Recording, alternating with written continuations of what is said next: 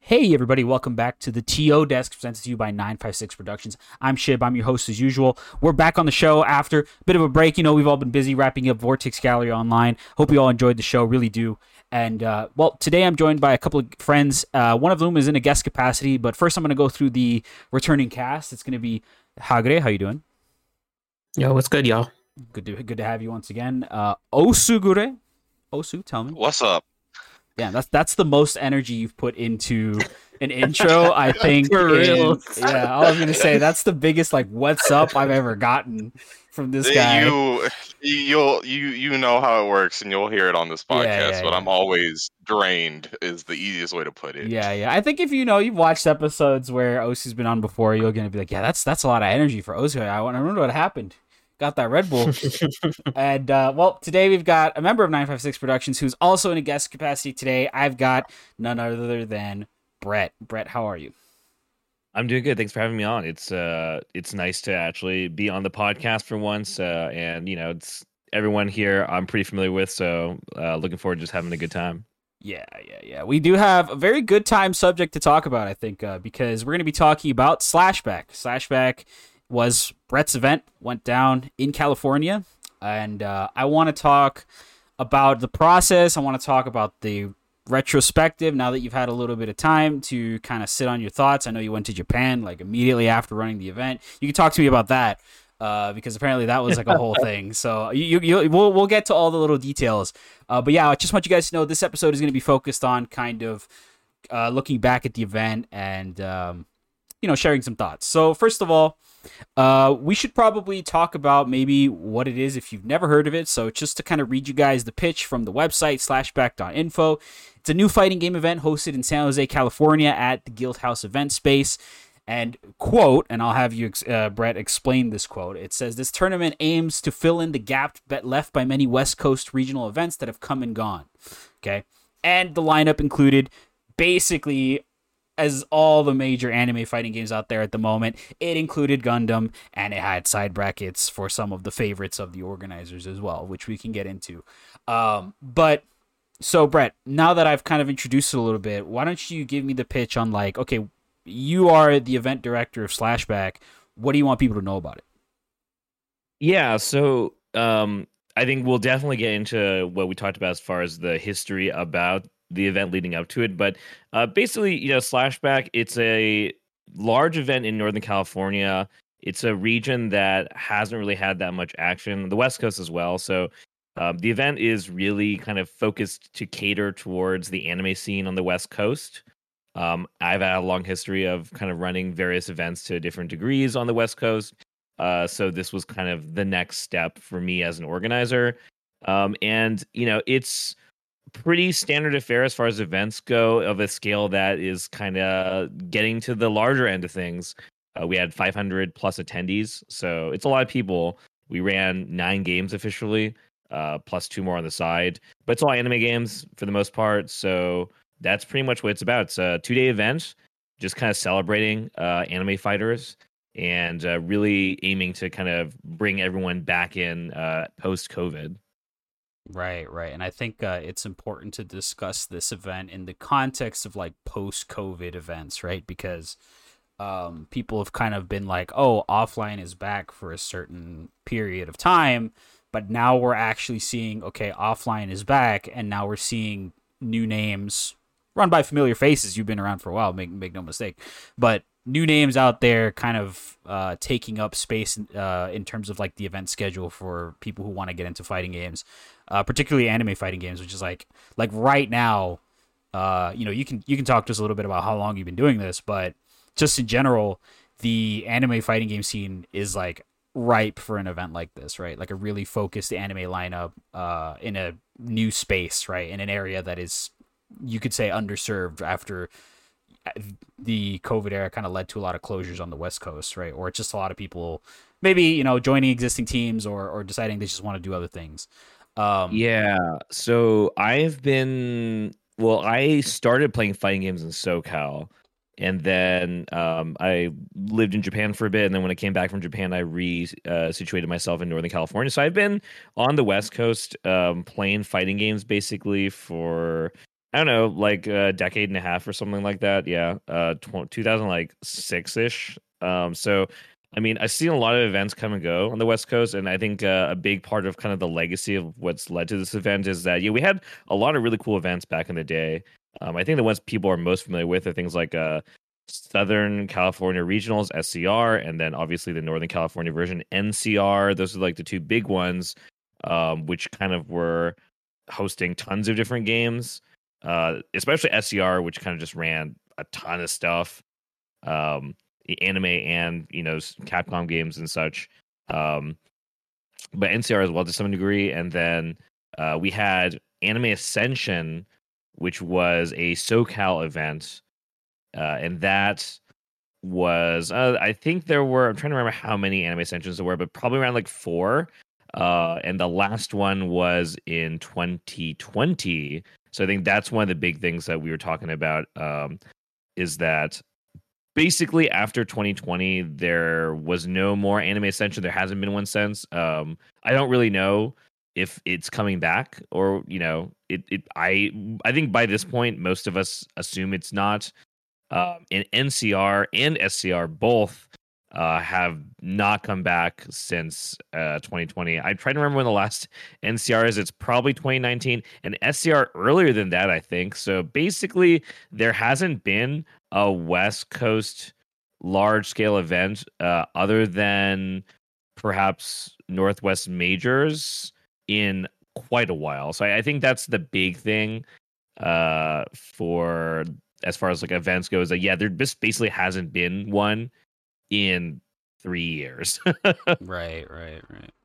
Okay. I want to get into the process of you making the jump towards being in the community for so long. Obviously, you can tell us all about the history of those events, and then you said like it's like a logical step, right, to decide to do your own event, right? But I think right now, if you kind of look at what people are talking about in terms of like events, right, moving forward, I think a lot of people think there's this kind of perception that nobody really knows how to do it, that the knowledge or the resources needed to kind of start up a new event is not really there.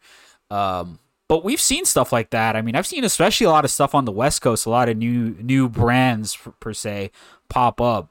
But why don't you tell me about that? So you I don't know how it was. Like you one day, like just take me like right from the top. You one day decided you wanted to run an anime event. How'd that go? So I guess I'll just do a very short history of some of the things I've been doing over the, I don't know, however long. So I run my locals for the most part. I kind of like co-operate one of our locals in NorCal. I've been doing that for about 10 years now, pretty much nonstop. But obviously, I do the side games, like Evo stuff with pretty much everyone here. And I've also been doing that since I guess the first time I ran a bracket at Evo on the side was like 2009-ish or something. But I guess I was like basically running Gundam and sometimes Guilty Gear basically since like 2012. So that's kind of what I had been doing as far as events. I guess I helped run some locals in SoCal when I was living down there. But yeah, so on the local level, kind of been doing that for a really long time.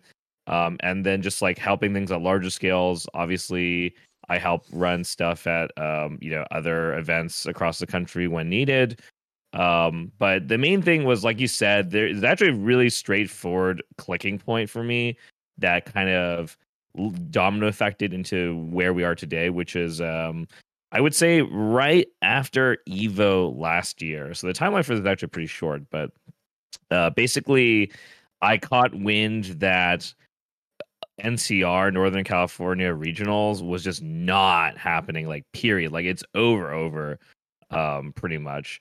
And so I think a lot of West Coast people were kind of holding out hope that there'd be something coming, maybe Anime Central will come back, and so when I heard that NCR was just not going to happen anymore, after SCR was just also been gone, I said that I think if I don't do something, then no one's going to do something, especially for anime games in particular. So that's worth distinguishing right now. Is like Slashback is not trying to be a CEO or even a Frosty Faustings in terms of the scale of it. I think I gained a lot of inspiration to my event from Ben and Climax of Night. That's definitely been the biggest point, I guess, of knowing that I can do something of this scale because Ben has done that. And you mentioned before about how there aren't a lot of resources or know-how about doing something of this scale, and that is definitely true. And people like Ben have definitely been people I've gone to as a resource to figure this shit out. Because I think one thing you are right is that there's a lot of stuff, even from someone as experienced as myself. I've been doing stuff in a lot of capacities, and I was still surprisingly really in the dark about a lot of things in this process of running the event, as far as organizing something of this scale. So I guess I should also mention I did stuff like UNCDs, which are kind of United NorCal Dogfight. That's been a thing that we did in Northern California. So that was a larger scale than a local. That was kind of like a kind of what, for example, I guess TSB does them as well, kind of like super TSBs, where you kind of have a local that you say is a big one, and you get people from kind of out of region to travel to it. So we've done that before, and those usually get I want to say 150 is my guess, around that range. Sure.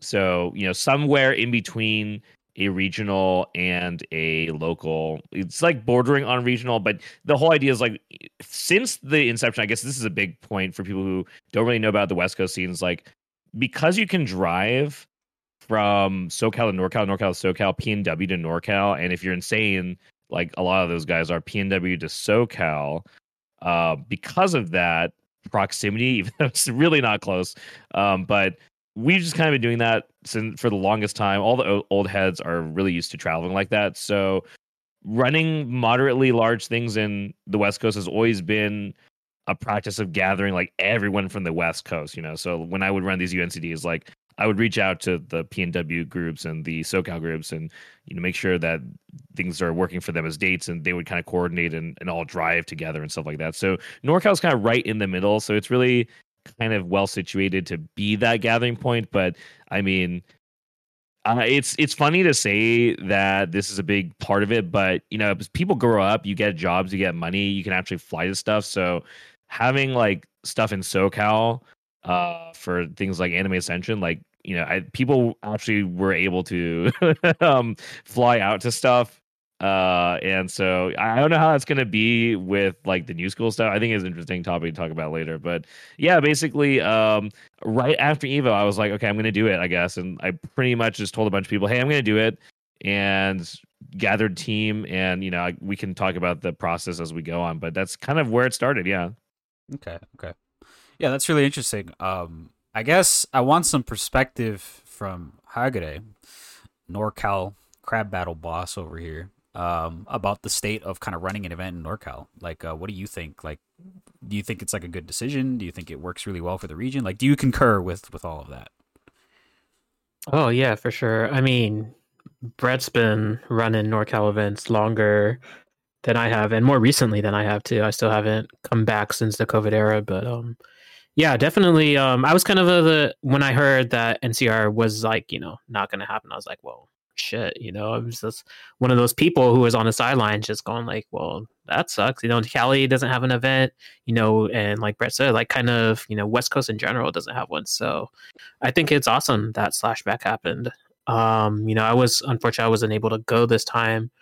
But yeah, I was just so happy. I mean, I was planning on going the whole time, and like I was just so happy that it was happening. And when I was watching the stream, I was just like, wow, it was exactly what I imagined it to be. That it was going to be. It's just kind of like a homecoming of sorts. Like we've all been waiting, all these years just for a chance to get together, kind of like in a fashion that Brett was talking about, like, where we would just drive to the coastal events, and it was just so cool, seeing the homies from SoCal, seeing the homies from PNW, Vancouver, and even further beyond, like further abroad, people who have, visited NorCal in the past and, kind of know what our energy is.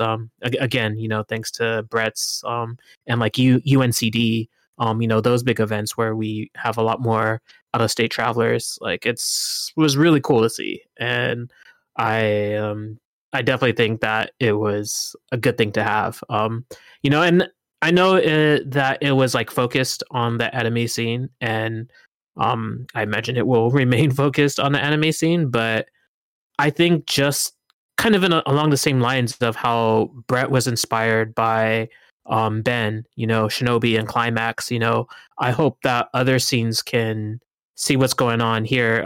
Other like local, or West Coast scenes, see what's going on with Slashback. What's another like kind of homegrown events? It's Fight Kingdom up in PNW. Fight Kingdom, yeah. Yeah, it's like another one that's happening, just since the COVID era. It's possible to do. It's not easy, especially here on the West Coast. We have our own challenges that other regions don't have. Strictly speaking, cost, venue and stuff like that. Sure. Well, just costs all around, to be honest. But yeah, it's possible. It happens, and I'm sure we'll talk about it in a little bit. But at least from my vantage point, everybody looked like they had a good time and would love to come back to another one. Sure. Let's just briefly talk about, I think, the process of venue, because I think that we were talking. You touched on it, Hagure, and I want to know Brett's experience, because I think a lot of people when they get that inspiration, and I just want to say that inspiration is very real. Like I've had that experience myself, where I'll go out and I'll suggest, okay, we should start running here, we should start doing this and that, and I work at least in my locals in like a very focused French bread part of the community. I help out in very limited capacities outside of the French bread circle out here, so like you start seeing other scenes say, hey, look at them doing this, we should start doing that too. And if you have the attitude of like everybody wins when they start, taking up good practices, and you don't hold, you think if people start doing this thing you're doing and you think it's a good thing, then it's a good thing for everybody, right? So I think a lot of people are like, yeah, definitely in that position where they're going to start seeing like anime events, and they're going to be like, okay, or retro events like with Fight Kingdom, and they're going to say, okay, well, we can do this for our community as well. But I think venue in particular is an interesting subject. I know a lot of people have this kind of preconceived notion that there's just no good place for this. Like around them, they don't know of a good spot, right? So I kind of want to talk, Brett. I don't know how much you can talk about, but just like as much as you can about the process of choosing a venue and kind of how that went for you. So unfortunately, I don't think I can basically burst that bubble as far as apprehension with venue goes, because yeah, it's pretty hard, and we kind of just got lucky. So even now, I am still in the process. It's still like I think basically for West Coast specifically, but I want to say this is probably the case for all regions. At least like for major city areas in the Northern California area, it's like you basically gotta find a sweet deal or have a lot of money. Basically, it's those two things. So I guess NCR, I don't know, although it was in Sacramento for most of it, but Southern California, the large events there have always been basically through hookups, student connections to, UC venues, things like that. And for us, I was going through a lot of ballrooms looking at quotes and prices and kind of seeing how much I'd end up having to be in the red. And we happened to find a really nice venue that we stuck with, Guildhouse, basically because they run local fighting game stuff. They're a event space, right? They also kind of do private events, but they're basically like a beer hall of sorts. They have like they sell food and drink, and people kind of show up weekly for various things. So the people who run like production and things there, they do fighting game stuff already. They kind of knew both me and a lot of the people running stuff in the local scene, and A lot of the people affiliated with Guild House at the upper ends are also like Red Bull people of various relations. So basically, I was able to they were able to help us out in terms of price and things like that, and get something that was going to work within our budget. And kind of once we established and negotiated that, that's kind of where we landed and just kind of took off with that. So basically, yeah, I didn't really have any magic, unfortunately, and just kind of fell into something that luckily worked out. But that's gonna be, if like, as far as I'm going to be talking about the details of this event, a recurring pattern is going to be how lucky we were in general here. And venue is certainly the first one where I was just like, yeah, we're really lucky we found this venue, and it played a really large role into the positive vibes and the overall good feedback about the event. Okay. Yeah, that's super interesting. I think, that's definitely something that I think a lot of people will be interested in and kind of working with, just like how to deal with venues. Yeah, like you said, I mean, it's pretty difficult, and sometimes you do have to work with what you've got, especially when cost is such a huge factor, because there's already like so many costs associated with running a fighting game event, which I guess we can talk about very briefly. But before we do, so I just want to go over the tournament lineup that you guys decided to run. Lineup was Blaze Blue Central Fiction, DNF Duel, Grand Blue Fantasy Versus, Guilty Gear Strive, Guilty Gear Exerd Rev 2, Guilty Gear XX and Core Plus R, Melty Blood Type Lumina, Gundam Extreme Versus, and Under Night. Two side events, Koihime Enbu, which I know is a game that you're a big fan of, Brett, and Persona 4 Arena. You mentioned Climax of Night, which is a good example in terms of like the scope of the event, but I guess 9-game lineup, main lineup, is a bit larger than I think Climax does. Although I will say Climax 5, they partnered with Data to offer a basically the same level of games, right? As sort of like semi-main tournaments. So talk to me about like the process of choosing your lineup. Like, what was your thought process, I guess?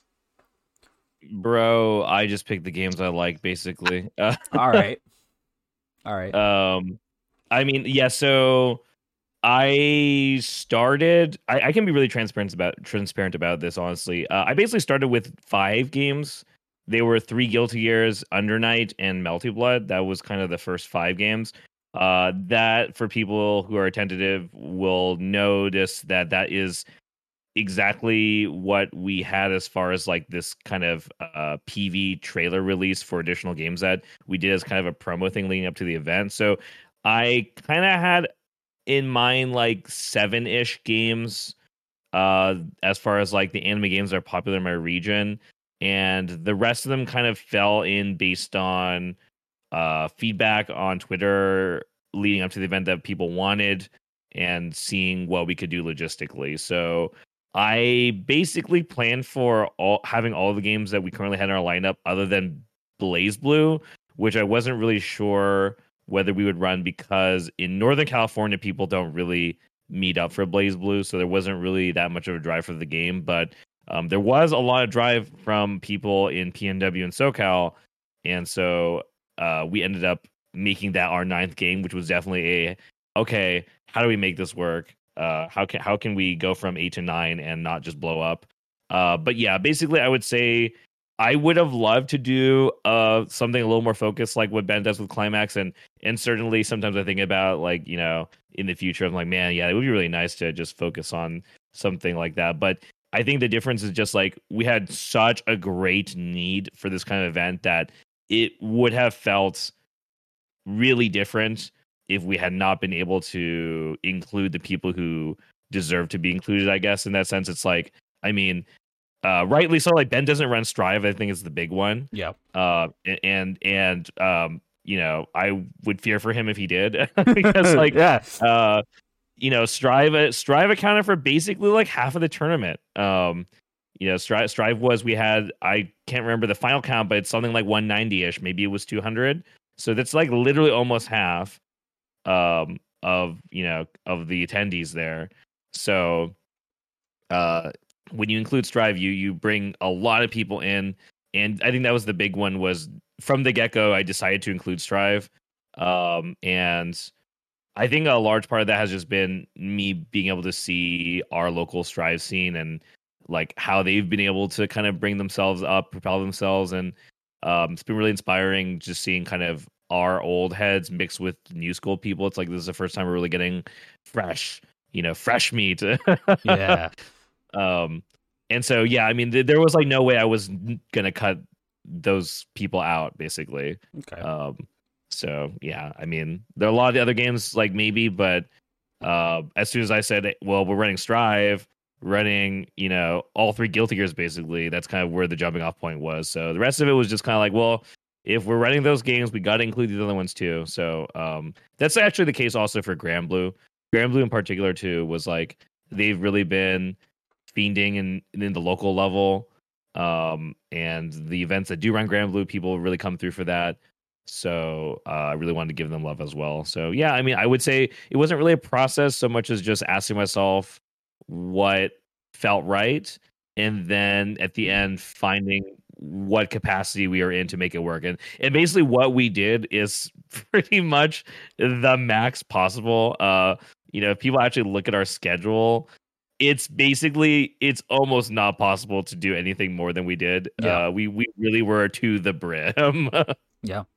Yeah, I recall. I mean, you guys had 2 days and you ran from 11 a.m. to what time did you guys finish? I mean, schedule said like We around 10 stopped o'clock. at like 9 p.m. Day one we wrapped up around 10 p.m. ish. So I mean, like, yeah, technically if we did some insane thing like start at 8 and last longer to like 11, I think we could have stuffed another game in maybe or raised caps, but without expanding our operating hours, we really just packed it in. No, I think the operating hours that you guys chose were pretty good. I personally, just in my experience of running like anime fighting games events, if I say bracket starts 10 o'clock, it's like some of you are still not ready for that. Like it's do not get me started on that. I mean, for our locals, it's taken, I'm trying to remember, it's probably taken like 4 years just to move people from starting at 4 p.m. to 2 p.m.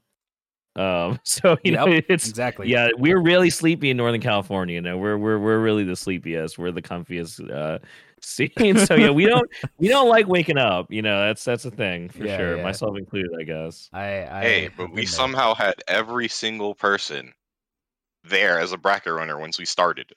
First day, I was surprised as all hell because we started at like 11 a.m. So it's like, all right, everyone has to be here by 10. Everyone showed up, and I was just like, what? What do you mean everyone's here? What do you mean?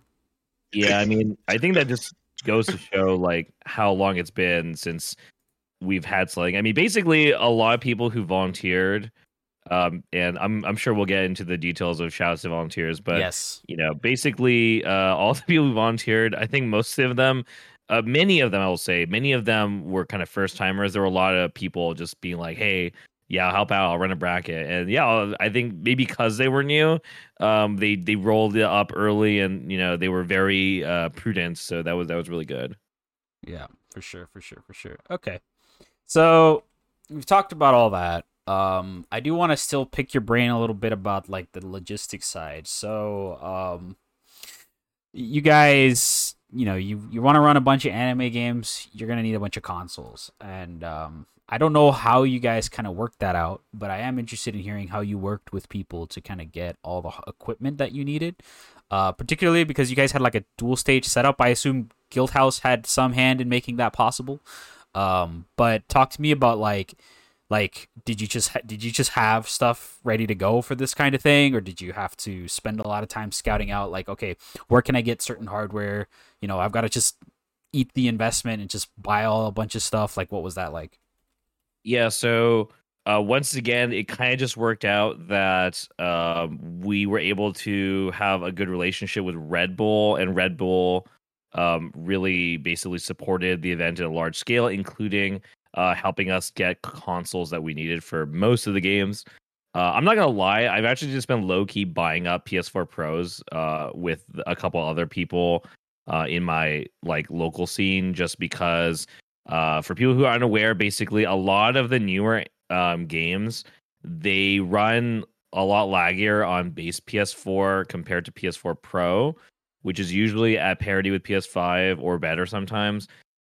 So basically, yeah, I mean, I have a full Gundam setup. Actually, I almost have a full 2 Gundam sets. That being like 8 at my house. I own like I don't know basically between me and my housemates, like we have and our locals, like we basically just have like 5 to 6 PS4 Pros just lying around in my house as like a Gundam setup.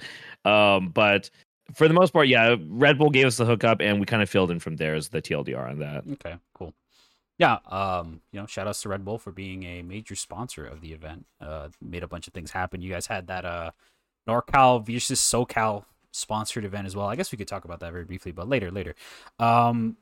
Now I will say, yeah, just to jump in really quick to answer for people interested, because again, this is kind of for people who are really wondering what kind of logistics are involved. I do think that crowdsourcing your consoles can definitely work. Just to be transparent, for most of our games, we ran pools with a setup of 3 setups for a lot of these 64 cap games.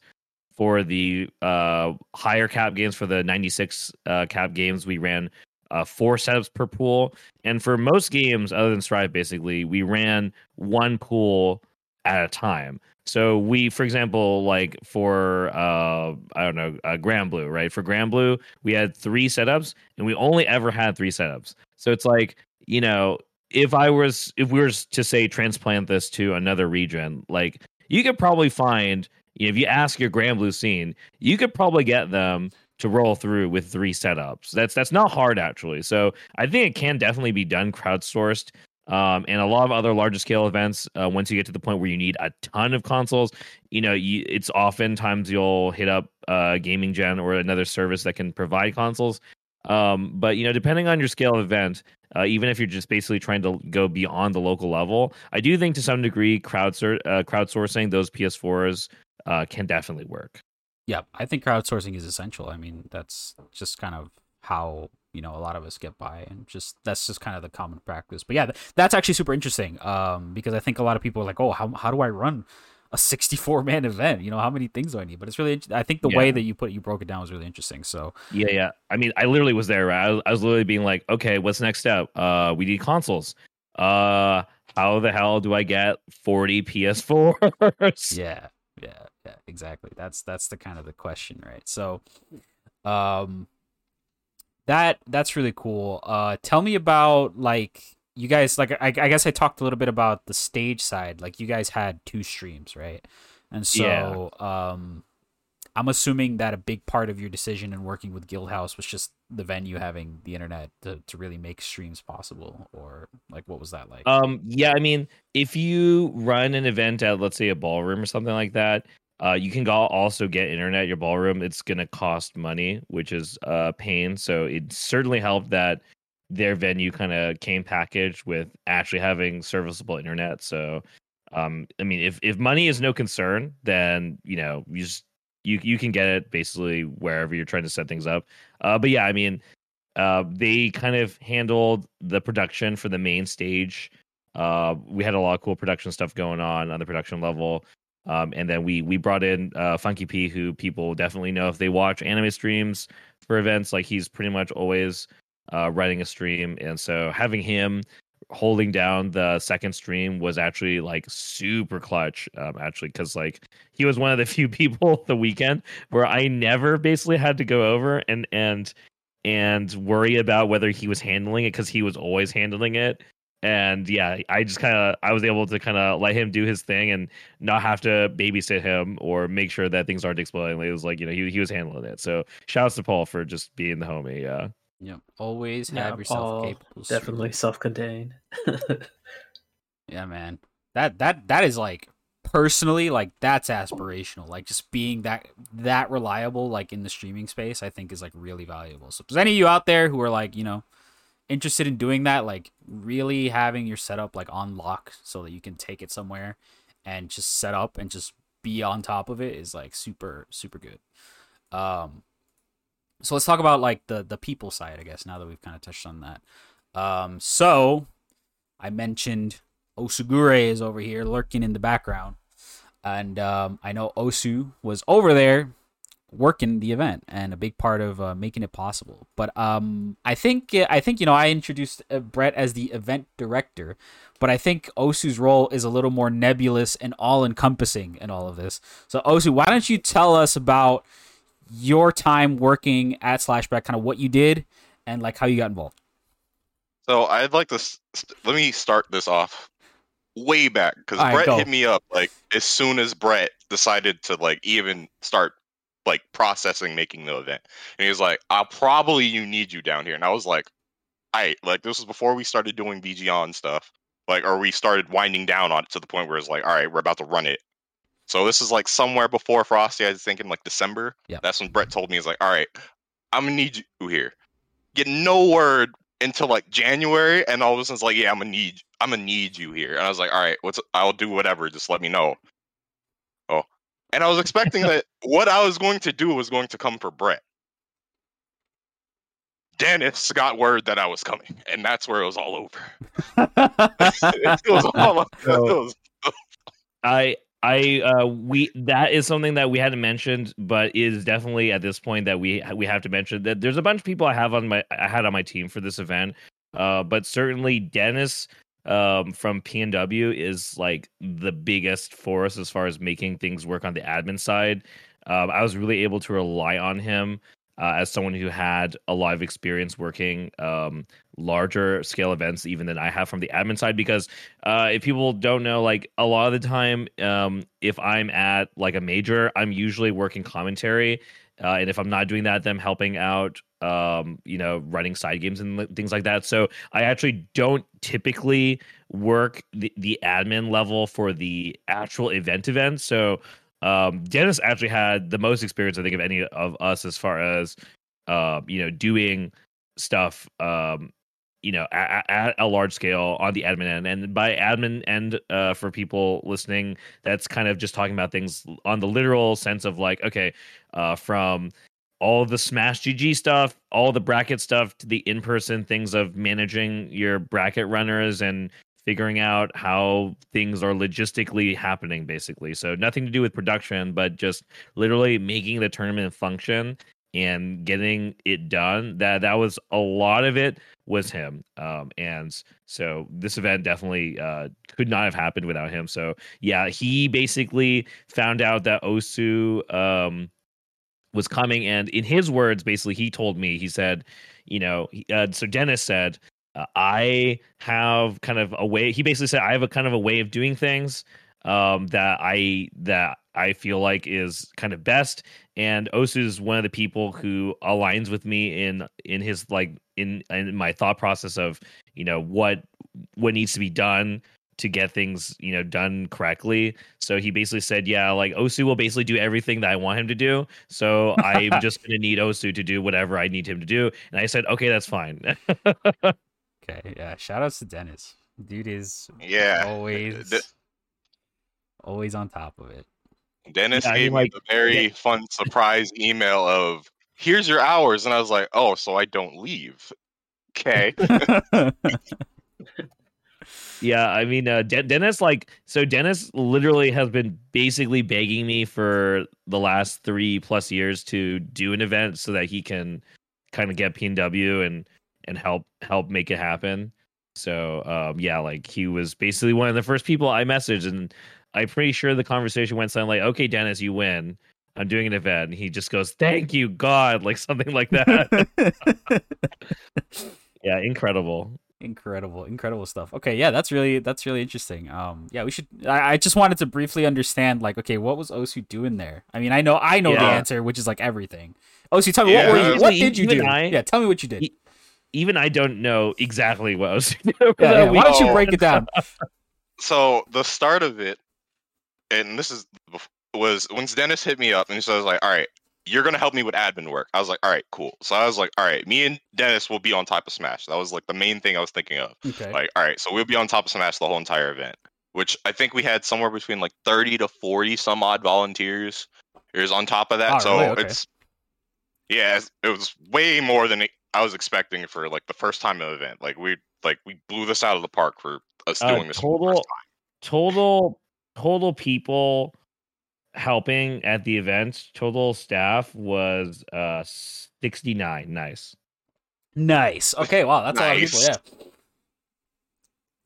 Yeah. So I was like, all right, we're gonna sit there and handle the admin work. We'll handle Smash back in. Cool. Then, and for the people that don't know how my life normally works, I run shows and do events for a living. Like I'm always working on an event of some kind, some way. An expensive program called Vectorworks that straight up like designing event floors and stuff like that.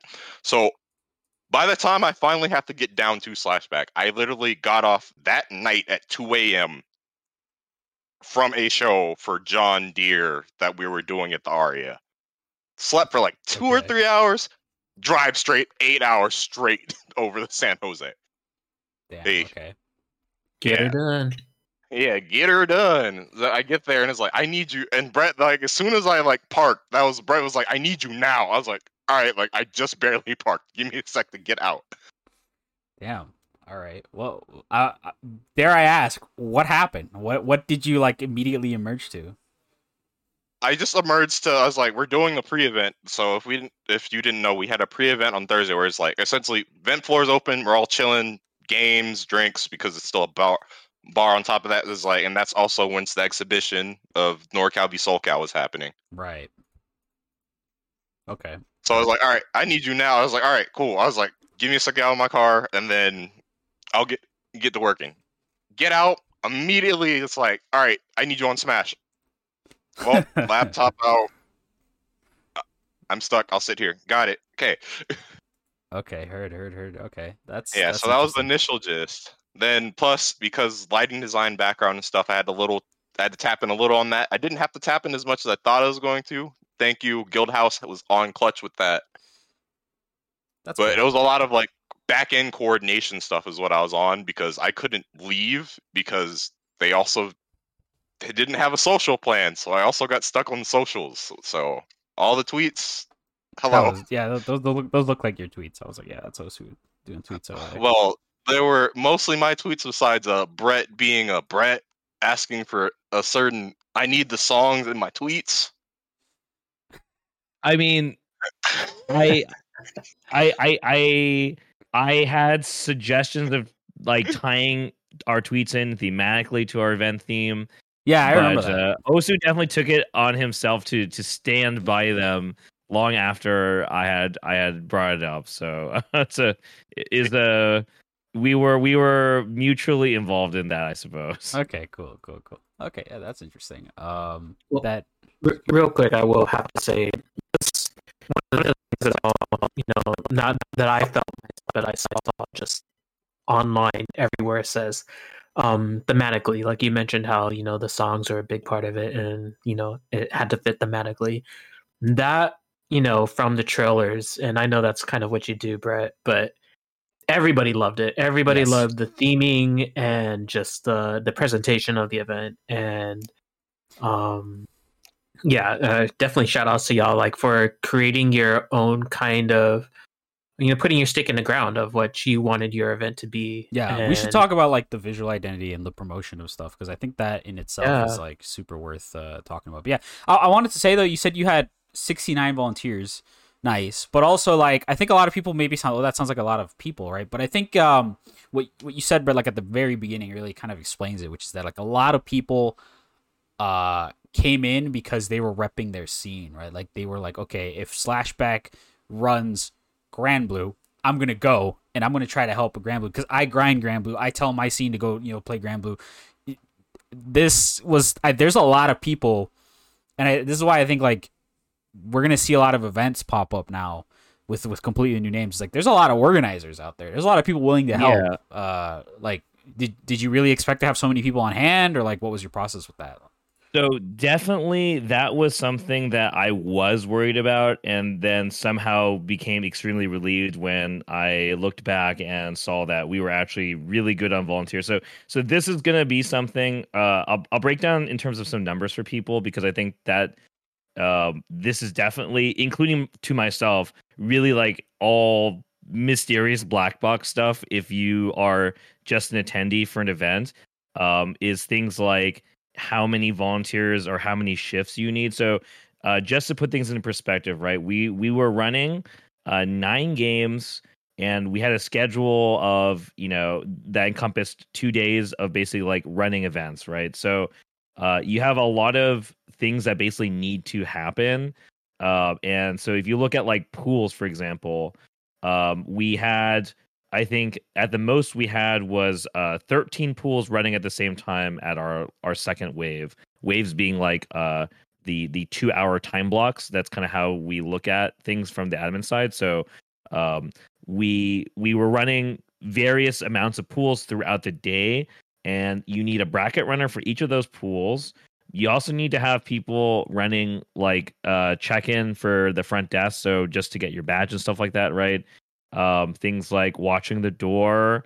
You need people to help manage the stage and help manage the stream and be a go-in between whatever game is being run on stream and that pool.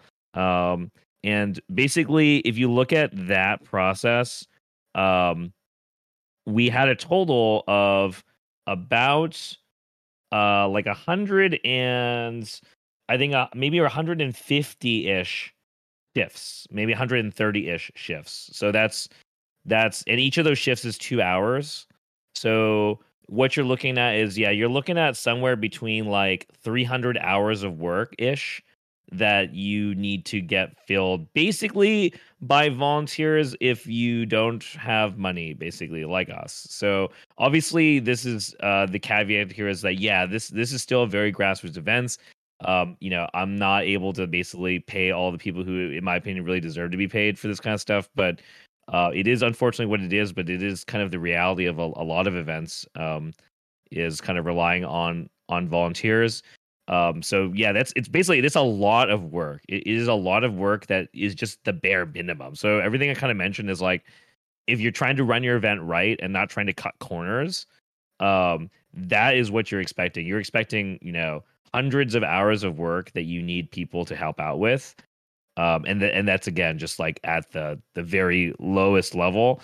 So I mean, basically, part way through the lead up to the planning phase, I'm like, okay, we might not be good on volunteers. We really need a lot of people, and people kind of just passed the word around. And I woke up a couple days later looking at our volunteer forum and seeing the size increase, by tens of people. So that was very surprising, very lucky in my opinion, that we were blessed to have enough people willing to help pitch in. And so like it might not sound like a big deal if you're just a volunteer and you run a single bracket, but it's like the actual culmination of seeing that many people be willing to do that kind of work, it is extremely impactful actually to making things function, just straight up function.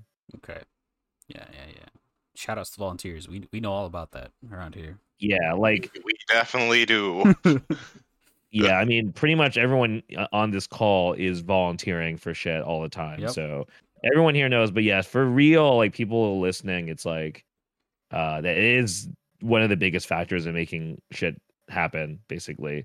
And we were able to do that without really straining people, unless they wanted to be strained, like Osu. But like for the regular volunteers, we were able to not force them to do more than they're comfortable with, for example. And so, and we had a lot of experienced people, from things like, I don't know, we had people who do stuff on the Evo like official side, right, that were volunteering. And I know Dennis was definitely just like, damn, like I hope that we can make we just want to make you feel happy because we know that you deserve to be paid for this.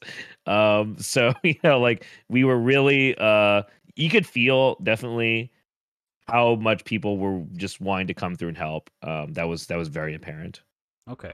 Yeah, that's a really good perspective. I think like we were talking about, the community has been looking for this for so long that it's really it's nice to see the people come through and really help. And that's kind of the nice part, I think, is like I really do feel like if you're gonna be at an event, you go to Northern California for a weekend, right? And your plan is to show up somewhere and play video games. Like I really do think like, and this is something I always do, is like I just like, okay, how can I spend 2 hours of my time, right, helping out the event?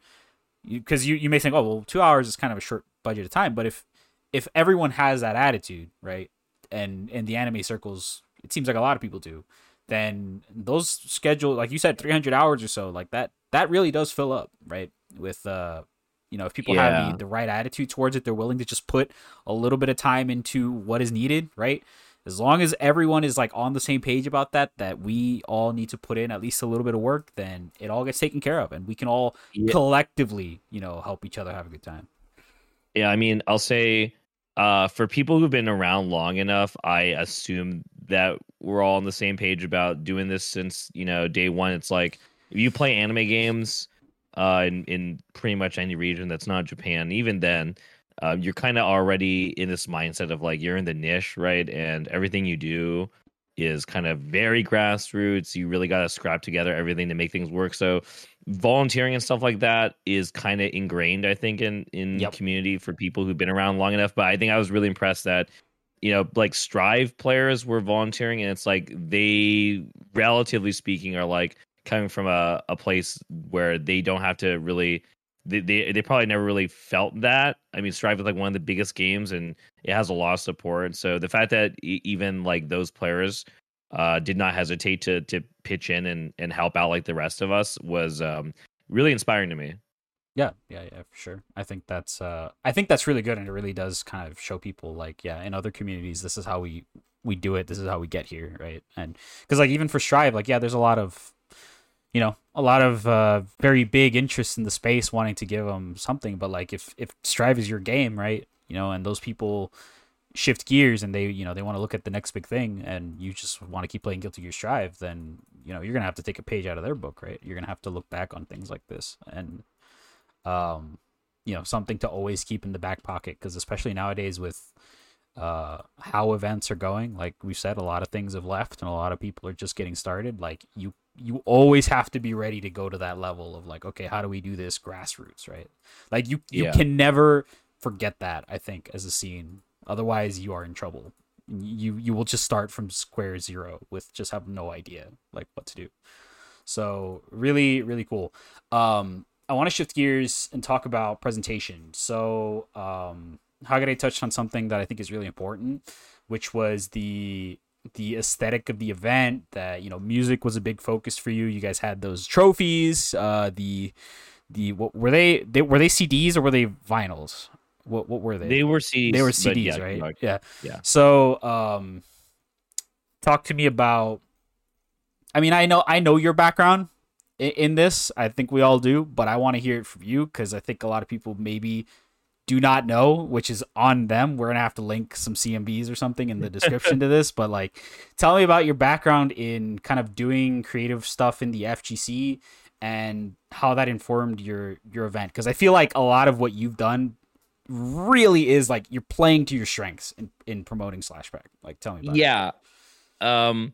I think, again, I'll really chalk this up to good fortune, that we kind of had an idea and it kind of worked out at all the levels. I'll touch on a really good, funny example of that. But yeah, so I guess for myself, in my day job, I am a professional video editor. So I basically I edit video for a living. I basically work for affiliate of Disney. So and I freelance video edit for some pretty large companies. So that's my day job. And basically the way I got to where I am as far as my career goes is through making combo videos. So I've been video editing. I mean, I was an art major in college. I studied video as well as a lot of other mediums when I was in college. But yeah, I mean, so I've been video editing since I was in high school, I guess. Yeah. And for various degrees, I didn't know whether I wanted to do it as a profession, and I actually thought I was gonna do something like either print design or web design related when I was in college. I didn't really actually um, expect to pursue like an editing career because back then, I guess I didn't really know what that profession's like kind of landscape was like, and I knew that I didn't really want to work in Hollywood. I didn't really want to do film stuff, so I kind of actually like abandoned pursuit of editing as a career, and I was looking at more graphic related things. um and I started making combo videos, just for fun, kind of, around, I don't know, just on the side here and there since like 2010ish, basically after college. But like I played Guilty Gear as the first game I learned from fighting games for real. And so like Guilty Gear Accent Core was probably the game I spent the most time playing ever, and that game is very deeply steeped in kind of like combo video culture. Um, this is before like Twitter. This is like the era of 240p Nico videos, things like that. Yeah. So that's really like a big part of my upbringing as far as like even a player goes. Is combo video is really important to me. So even before I made my own, I was a very astute, like kind of student of the craft. But I made a bunch, and some opportunities kind of fell my way, and I didn't really know that like you could get a job as an editor that wasn't tied to like cinema. And so and this is also because like this is before YouTube and stuff too, right? Or like, so just like the things you could do with video, where if you were instructed in school, it was much more limited. So kind of I kind of blinked, and then all of a sudden the world of video was like completely different, right? And now I think this sounds obvious to people because it's like, hey, you gotta every YouTuber has an editor, right? That's like a big part. Like if you're trying to get into editing now, that's definitely something you're gonna come up and find is like, oh yeah, you could break out by being like a YouTuber's editor, things like that. But like back then when I was like studying, that was just that obviously wasn't a thing, and I didn't really know. So I kind of came back to a completely different world where I was told, oh hey, like you can actually edit stuff and not be going hand in hand with Hollywood. And to me, I was like, okay, well, I guess I'm going to try again. So yeah, I kind of pursued video editing, and I included combo video stuff in my reel, basically, in my for applying. And so that's literally where I am. So that's just I guess an aside as far as where I am on a professional level. But yeah, so Slashback itself is basically, it's very, very hyper focused on my vision. And like you said, it's kind of playing to my strengths. I really wanted it to show off kind of this aesthetic style that's kind of like a bit old school. It's really trying to lean into that kind of combo video, early 2000s, late 90s, like punk rock aesthetic. I'm mostly inspired by music festivals in Japan, actually. So I've been like, obviously I've been a fan of the genre of like Japanese rock, metalcore, and like whatever you want to call it, punk rock, things like that, for a while. But I only started like attending like large scale music festivals somewhat recently, and like those kind of events were a really big inspiration from the theme. So that's kind of like where we were thematically, was like it was very like music inspired, but in a way that's very, very specific to like my niche, basically. And I know that like what I think was it like Keep on Rockin', just there were a couple people who definitely were joking when they got into the venue on day one that like this event is just an excuse for me to show off like whatever music I wanted people to get into, because like from the beginning we are kind of like we had a Spotify soundtrack. It's all like the kind of music basically that I felt was very in line with the themes of the event. And yeah, we from there, like kind of everything we were doing, we kind of tried to put that spin on it. So I was like, well, if I'm a video editor, how can I kind of leverage my talents to do this? And so, from the beginning, we had these basically combo video-esque like PV trailers, um, which are very different, I think, than your typical tournament like PV. Um, so that's like something that we kind of started with.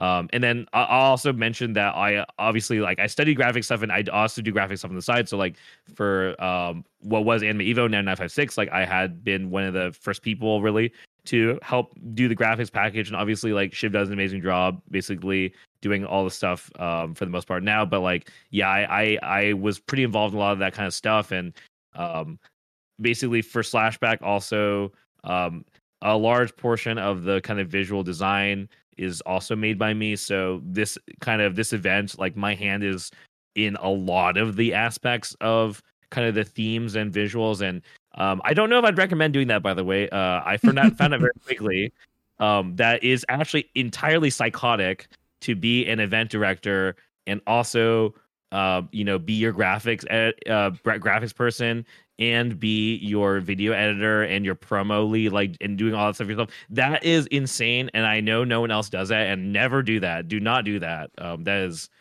very, very bad. But I did that because I am crazy, I guess. But even I had to reach out to people like Shib to get help because I did not have enough time leading up to this event. I was like, I can't actually do everything. And that's definitely a big theme as far as takeaways go for me. But I'm sure we'll talk about it later. But yeah, basically as far as theme goes, we had this kind of like J-rock, J-punk style vibe, and it kind of aligned with this. Yeah, we had this like a music combo video theme, and you can see that in like pretty much everything we're doing. I think a lot of people also correctly pointed out that it kind of had this like SBO old school style vibe too. We were doing these like with these in-person stage intros where we had lighting and smoke and stuff, and we had these like opening trailers and stuff like that. So I was also definitely kind of tapping into that energy. So yeah, basically is heavily inspired by kind of a lot of the stuff that I am connected to as far as like anime fighters go, and I think that really helped make it feel very, very unique, and also in line with like the content, that being like anime fighter stuff. So I'm really happy with how things came out. A lot of it was really like RNG. So for example, the trophies, which I got a lot of compliments on the trophies, and I do think they look pretty cool.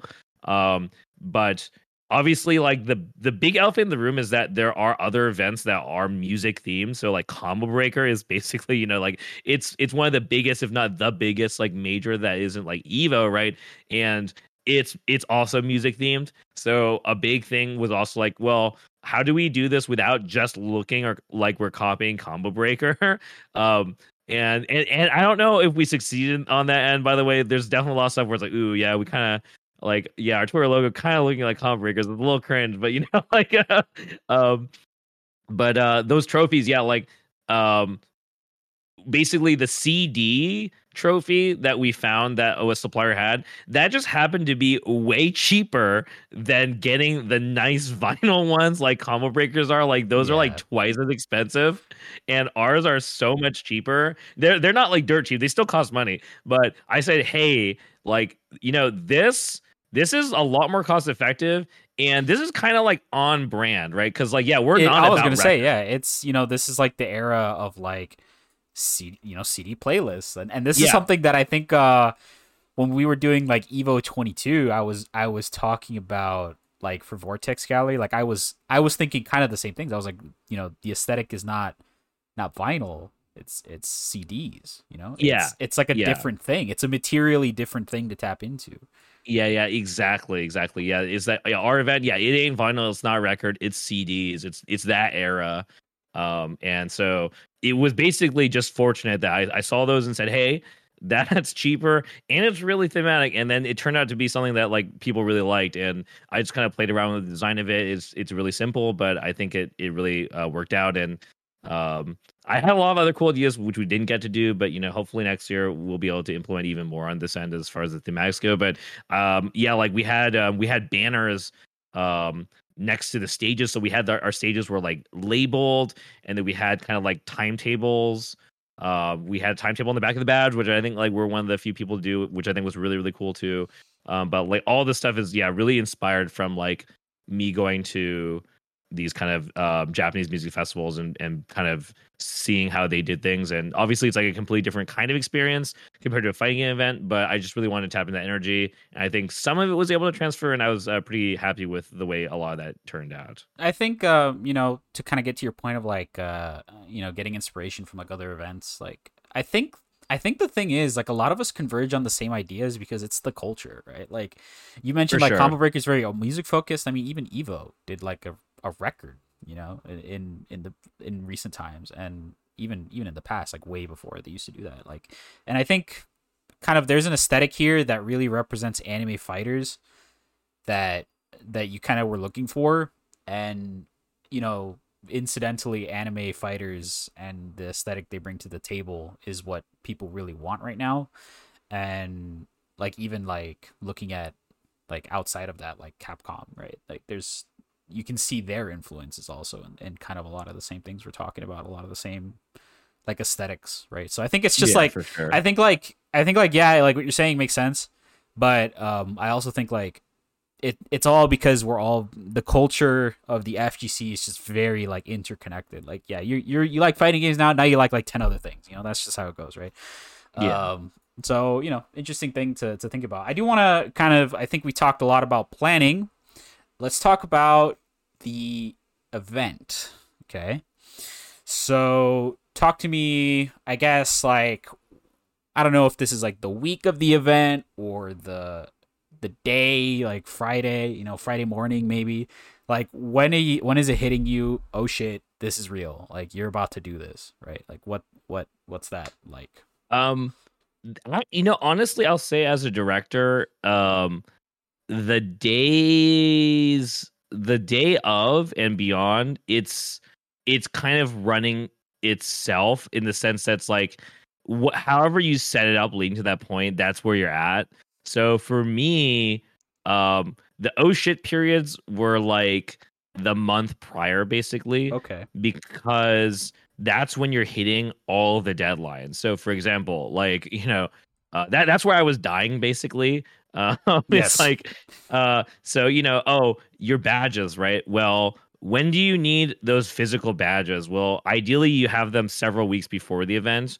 And I actually wanted to be able to distribute my badges at locals, actually, just because I realized since we did enforce vaccination at our event, you had to be vaccinated for the most part, or you had to have proof of a negative test result. But because we required vaccination, I was like, dude, the line for this on the first day is going to be insane. So I was rushing to try and distribute these badges on the local level, and then I'm like, okay, well, if I need these badges like 3 weeks prior to the event, then it takes like a week to ship it out, and that means I got to finish designing them the week prior to that. So I got to finish these badges a month prior to the event. Oh wait, that's right now. Things like that. And a lot of other people who have experience were like assuring me like, oh, things are very last minute in this field, and that's kind of the norm. But to me, as someone who is not experienced at doing things from this position at this scale, things like the fact that I was getting these I was getting these banners for the floor printed like several days before the event, like to me that was insane. I understand that is common, but to me, I'm like, this is crazy. So that was the month leading up. So that was really in February, where I was like, I have so much shit that I need to get done. Like, we got it, our layouts. I told my streamers I was gonna have this package ready for them, by the end of February, and then like I'm getting it to them, like several days before the event, things like that. So I mean, there was a lot of panicking at that point, but by the event itself, the focus really shifts to like, okay, you have everything set up, but now you just need to make sure the execution is right and to firefight. So it's like, I wish I could say that I just didn't have to do anything. I was just doing other things at the events. Like, okay, as soon as the day of is happening, it's like I am running around just making sure everyone has their stuff together, resolving issues. And yeah, we had a lot of issues that needed to be resolved.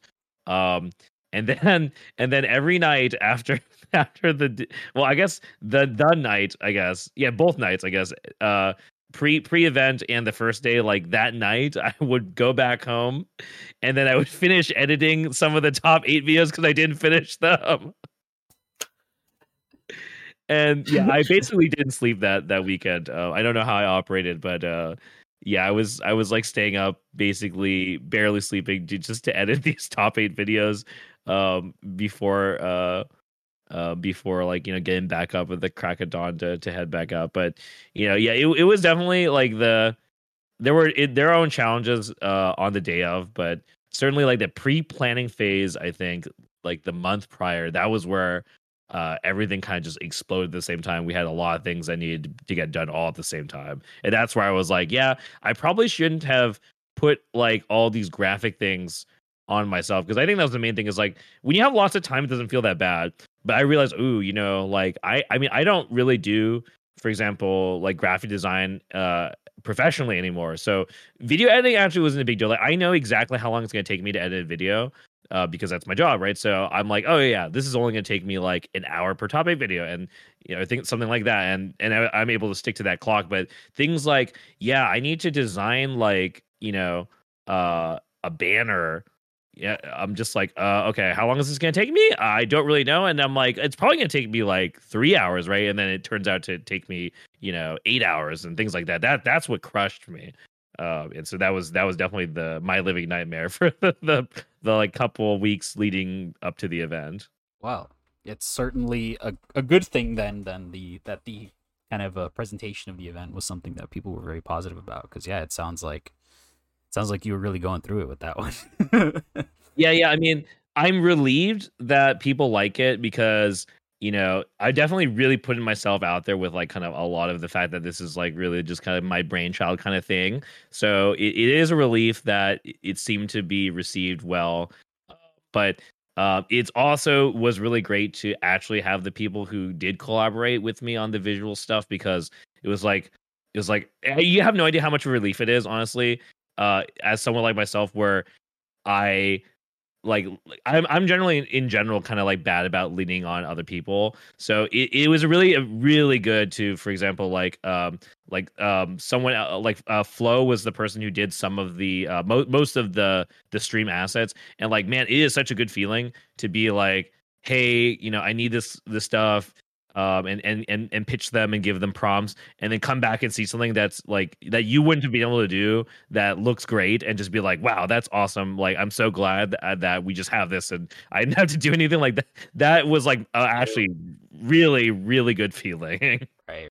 I mean, for like, you know, silver lining is like, I think I assume, and I guess we'll talk about this at the end, but like if you were to do it all over again, you probably wouldn't do organizing, you know, the whole package part like that. You would probably delegate that whole presentation side out a little more. But I think now, like, you know, now you have this really unique identity for what Slashback is, and kind of some expectations as to like, okay, what can this look like? What can this sound like? What can this, you know, yeah, which, like, you know, is informative for an event that, you know, may want to continue going, like, you know, that kind of thing. I mean, so yeah.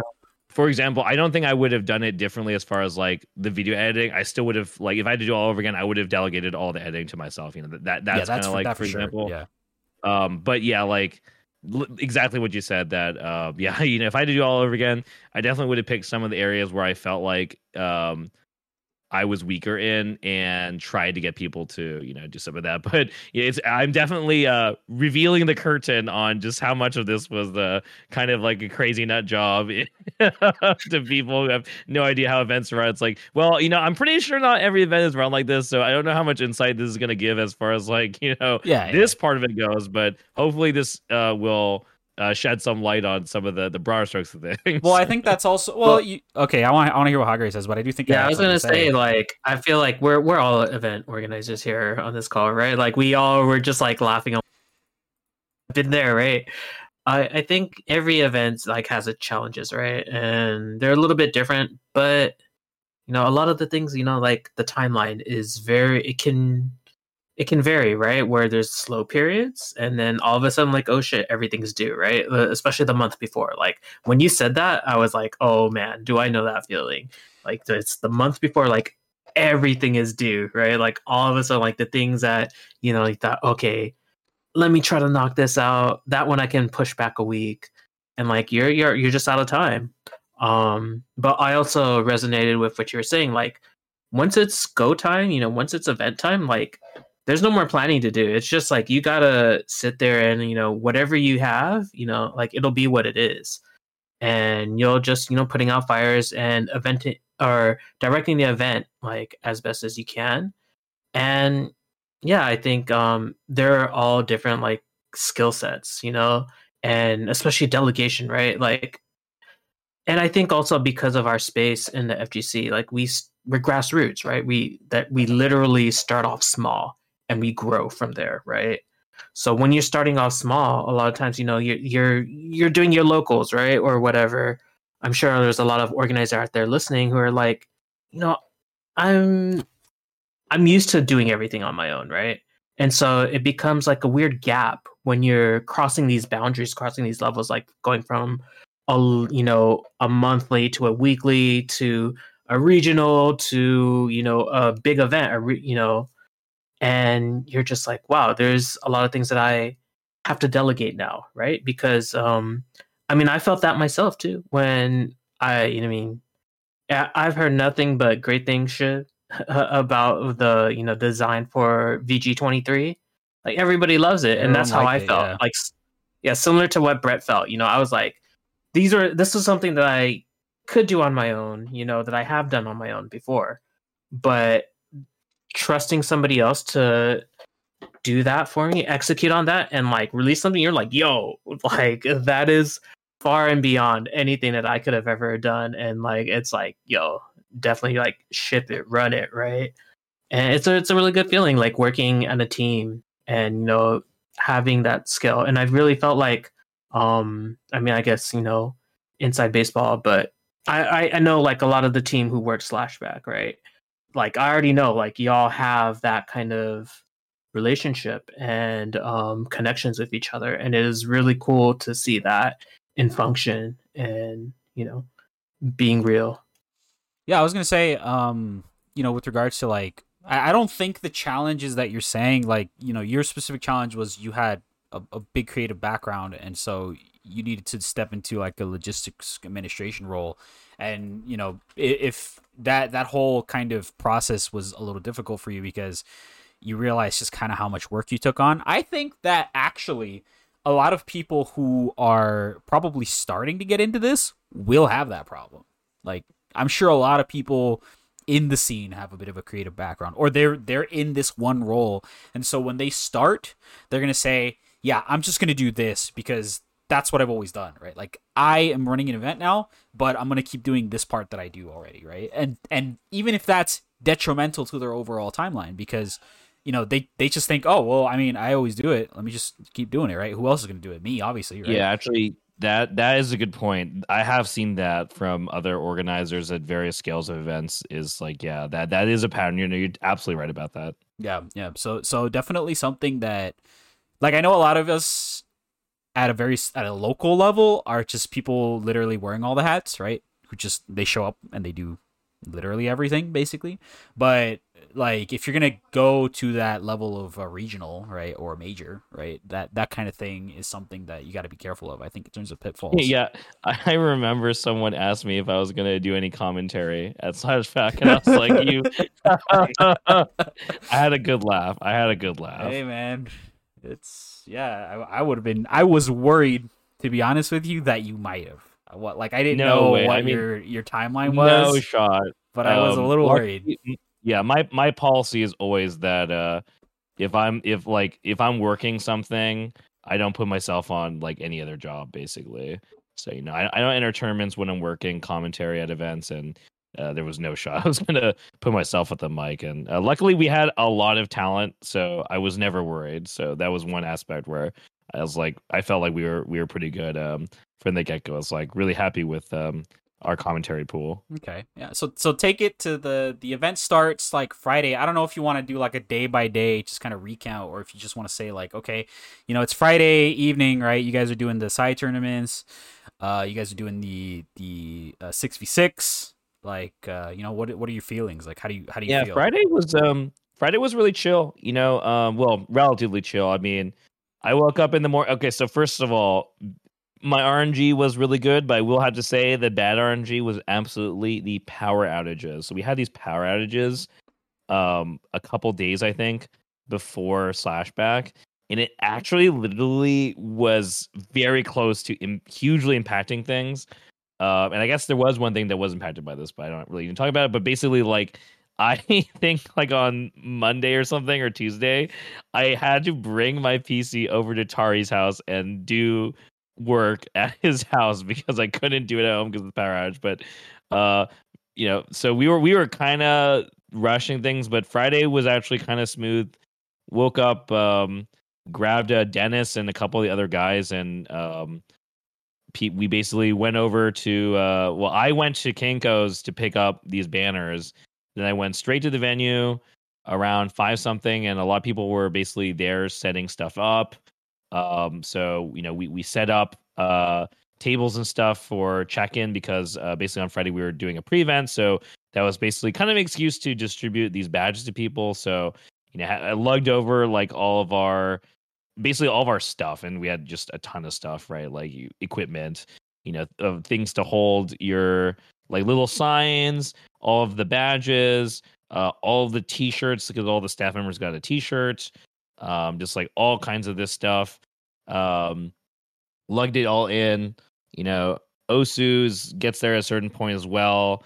It's actually mostly floor planning stuff on Friday, so it's things like, okay, we need power for our BOCs, so we got to get people to plug in power cables. I'm really just honestly working with the Guildhouse team to make sure our like lighting stuff is working right. So we're doing some tests with the lighting, making sure their sound setup is working, and making sure all the stage stuff is stuff. So honestly, yeah, a lot of me was production stuff, because like that was also a thing where like I had a vision of how I wanted things to look. I was pretty picky about this, and not very many other people on the team really knew exactly what I wanted. So that was like a job where it was like, okay, no, it actually needs to be me who's really like telling everyone how to kind of set this up from a production standpoint, like how I want the stream angles to look and where the camera should go and things like that. So that was like a lot of my time, but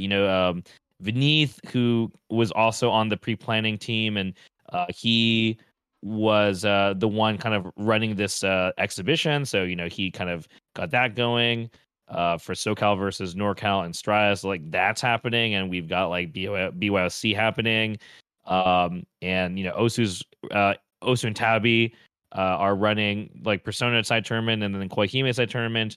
And meanwhile, we're just trying to do like layout stuff basically, because the venue is still actually open to the public, and so they've got some of the space basically we can't really touch. So we're just kind of trying to figure out what equipment we can and can't move. It turned out we really couldn't move a lot of it, so that's kind of what we did on Saturday morning. But yeah, Friday night was like making sure we have enough chairs, making sure the space is set up right for in the areas we can move it to. But they had like they had a Genshin Impact event on that Friday as well. Oh yeah, perfect.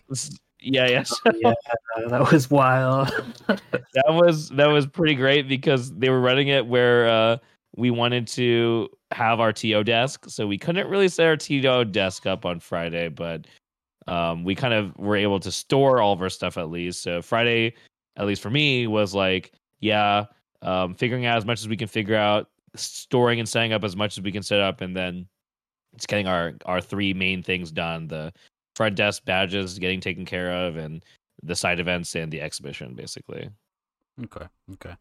And then you guys set up what you can, like you said. Saturday morning you guys come in, I assume, early to get started with stuff, and like people start to roll through. So like people start to roll through. You guys open doors at 10 a.m. I believe, right? We opened doors at 10. Yeah.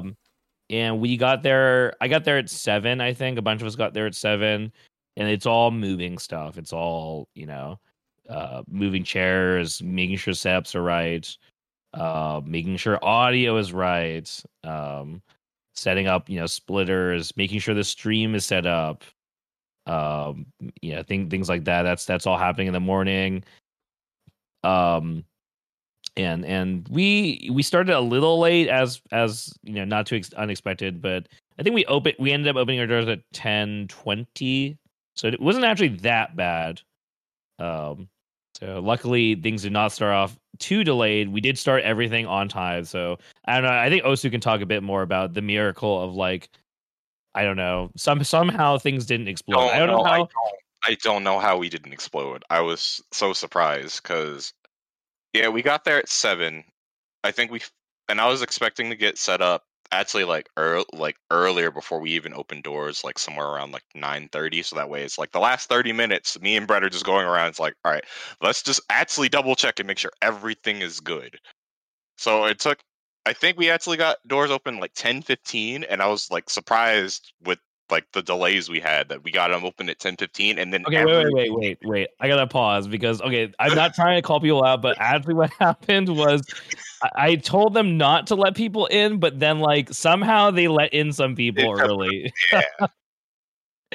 But it's okay. But it was funny. I was like, oh, okay, they're coming. Like, It was like one of the expected things, but it was at the same time, it was like, well, at least like this is like we opened up early enough where people could get in. So I was like, all right, fine enough for me. Like, I don't care. I was like, we're good. Desk is set up, cool. Everyone in their stations, cool. yeah, there was a line out the door in the beginning, but actually somehow miraculously the line was not a blow up. So if I recall, I actually have the numbers. I think, like, of our badges, of our like 500-ish attendees, apparently, like, about exactly half of the badges had already been distributed by the time we opened our doors. Wow. So I'm still really amazed at that number because, like, if I had to guess, I would have guessed that it would have been like a third. But so just so you guys know, like, our venue was of a size where that venue had not done a fighting game event of that scale ever, right?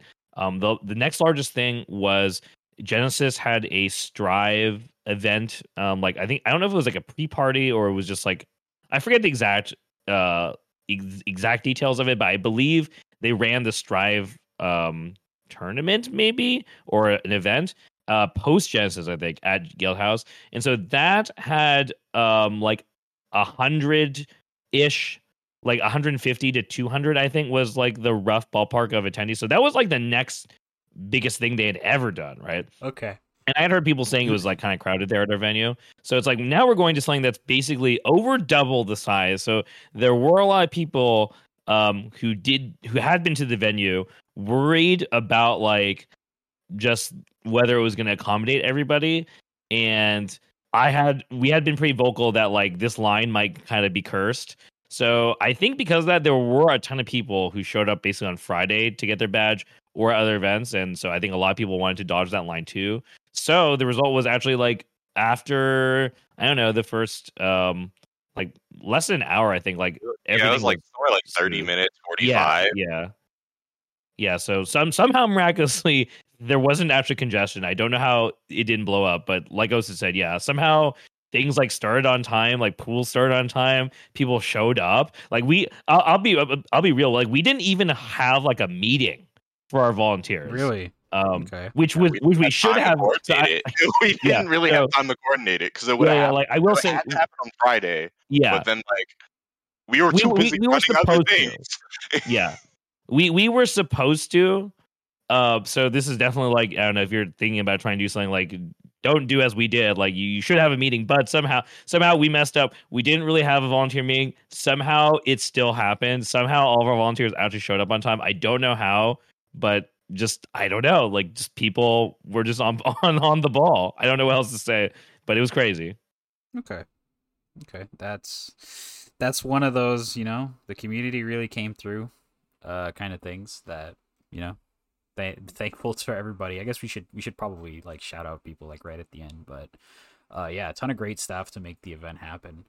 Talk to me, I guess, about the flow of like doing the finals, right, of each of these events. So like, you guys have this dual stage set up. You have all these players that are, a lot of people came out to show some high level competition. And so now you're running like top 8s for each game. And so like, what did you guys start with? Where did I put you guys' website? Yeah, so our first top 8 on main stage is plus R. Right. And that has its own share of blow-ups because we were running on PC. But it did end up happening. But our first game was plus R. We had these for the first day. Every top 8, regardless of the stage, had the same treatment, which was it got an intro video, it was like a 40-second ish, like somewhere between 30 and 50-second ish intro video, and then right into the matches basically, and we had we those kind of went off without too much of a hitch, so I'm pretty happy about how that worked out. But day one, production wise, was actually kind of not super fancy. We kind of saved the extra sauce for the second day. Okay. But yeah, first was plus R, and at the right after that, I think was Gundam on the second stage, and we definitely had some issues with Gundam because it's Gundam.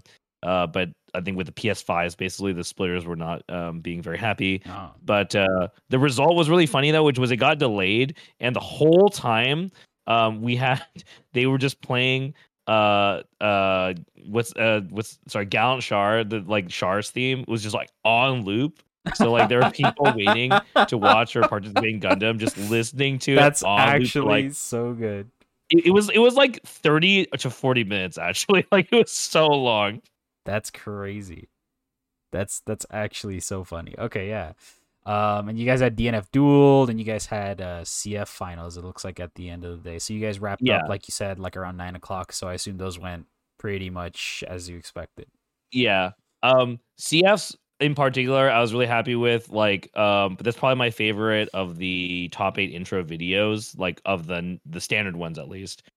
Just because it goes really hard at the beginning, and it's on Paul's stream, so like he actually has the intro video included in the VOD, so you can like watch it. It's really sick in my opinion, but it definitely jump scared people because I told Paul to like crank it up when it starts, because that was I think the only well, I think because like there were hiccups with some of the other ones, but what happened as a result was like it starts off immediately like pretty loudly, so it just jump scared like a ton of people in the audience. Yeah.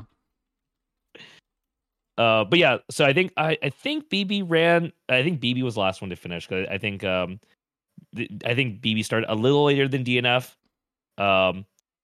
But yeah, I think for people who like, I think you could see it in a little bit in the actual VODs. But I'm sure people saw from like photos and stuff that like we had this really big LED wall for the main stage, yes, which was very cool. And basically, yeah, the venue helped us afford renting it over the weekend, but it was just really cool, and I'm really happy that we were able to kind of use it to like kind of show off the visuals. So like all these like top 8s and stuff, they had like these splash screens from the videos I edited put in there, and so it acted as a really cool backdrop for like all these award ceremonies and stuff like that. So I just remember the DNF one looked really cool, and was really happy with the way that one turned out. All right, that's super sick. Let's talk about day 2, I guess, very briefly. So you said you guys had a lot more plans. Talk to me a little bit about like what you did differently for day 2. Yes, so day 2 was the day where we were doing like, it's basically finals day. Yep. There's still semis and even pools for Strive and the bigger games. So Undernight and Exerd were also doing their semis. But basically for all of these games on the main stage, that's where we were doing like the smoke machine, and that's where we were doing like the live the mic intros for the players basically.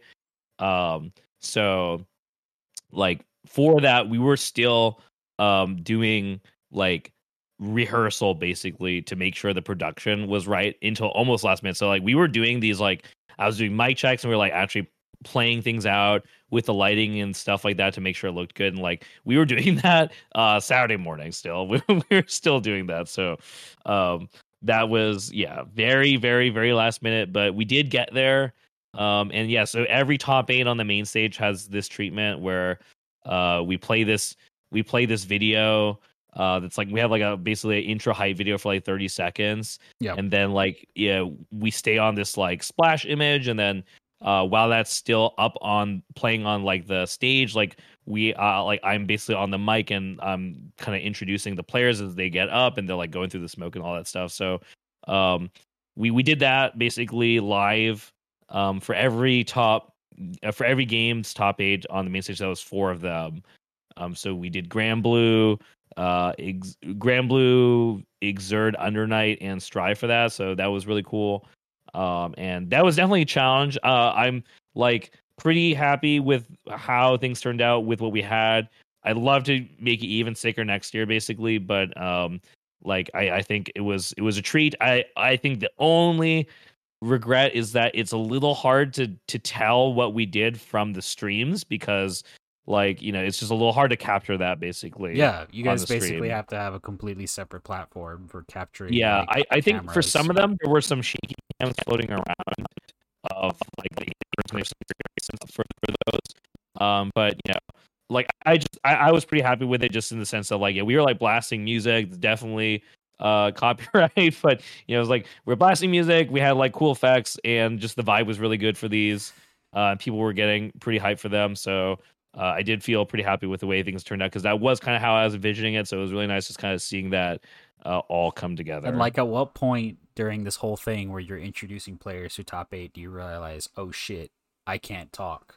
Right? Like, at what point? Oh yeah, so that's like the day before. The day before, I was like, so anyone who knows, like my voice generally gets shot kind of fast, unfortunately. Yeah. I really need to like work on that. But anyone who's seen me at like an event knows that like I think C Otaku is the worst one. But C Otaku, when I'm doing like a top 8 at the last C Otaku like events, like so like Undernight or whatever, like when I'm doing top 8, by that point I'm usually pretty dead. My voice is like just barely hanging in there.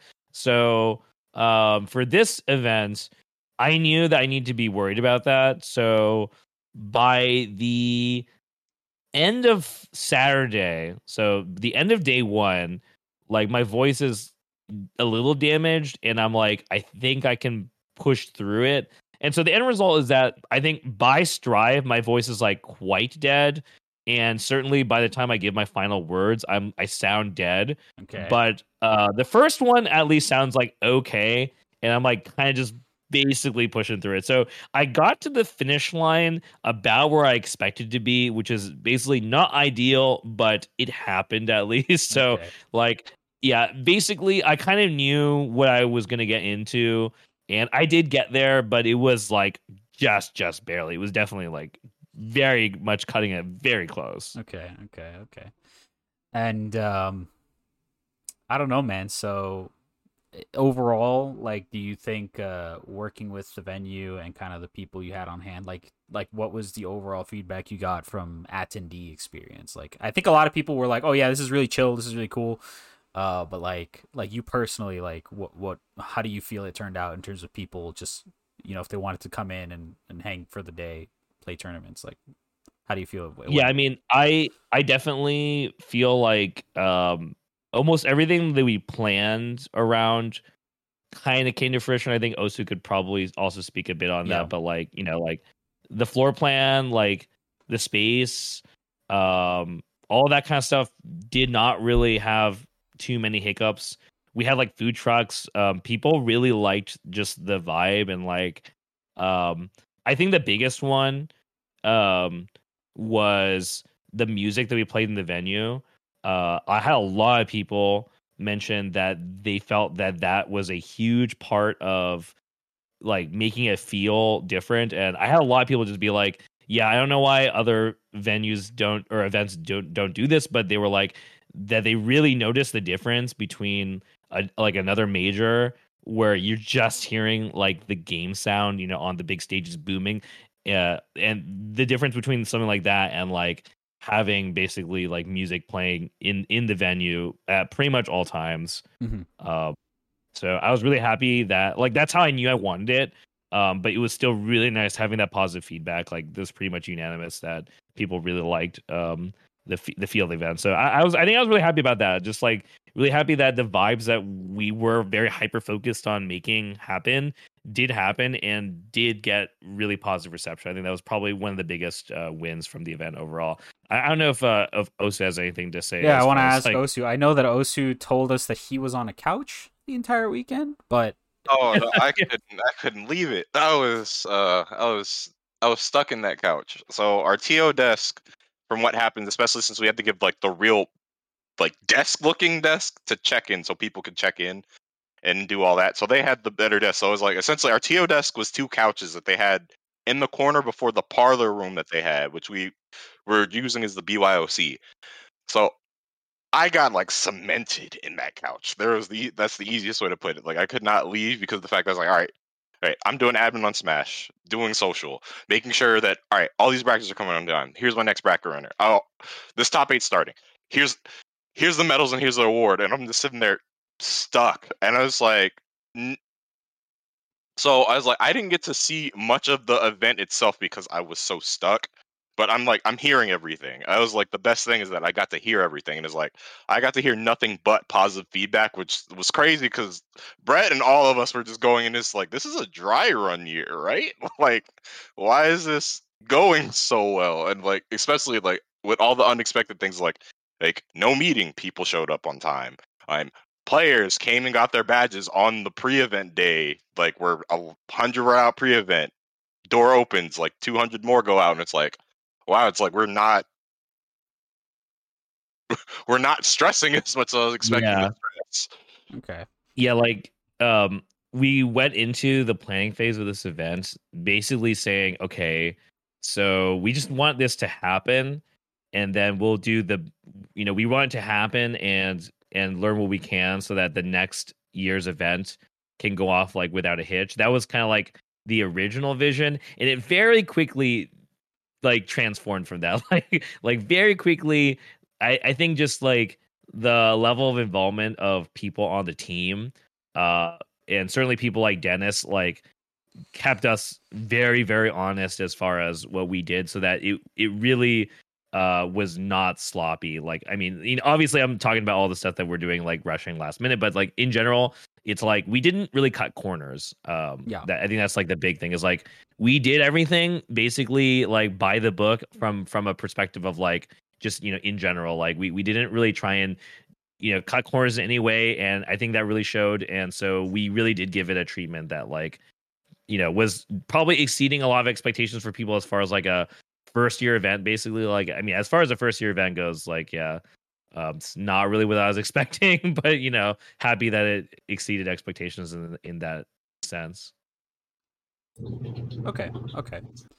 That's Yeah, I think. Go ahead. Hugger, I was gonna say I think it came across really well. Yeah, I agree.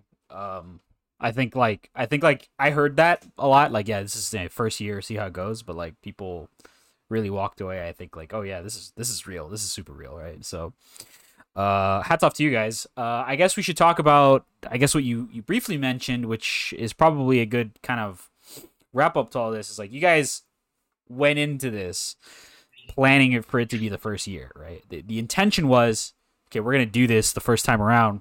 We're gonna get a ton of takeaways from it, and then we're gonna do it again, right? And so, like, I guess talk to me. I guess a couple of points about what you took away in that purpose, like. You still had to do the thing for the first time. So, like, what are you really thinking about for the next one? And also, like, yeah, can you say to people, yeah, see you guys in 24? Like, what's the deal?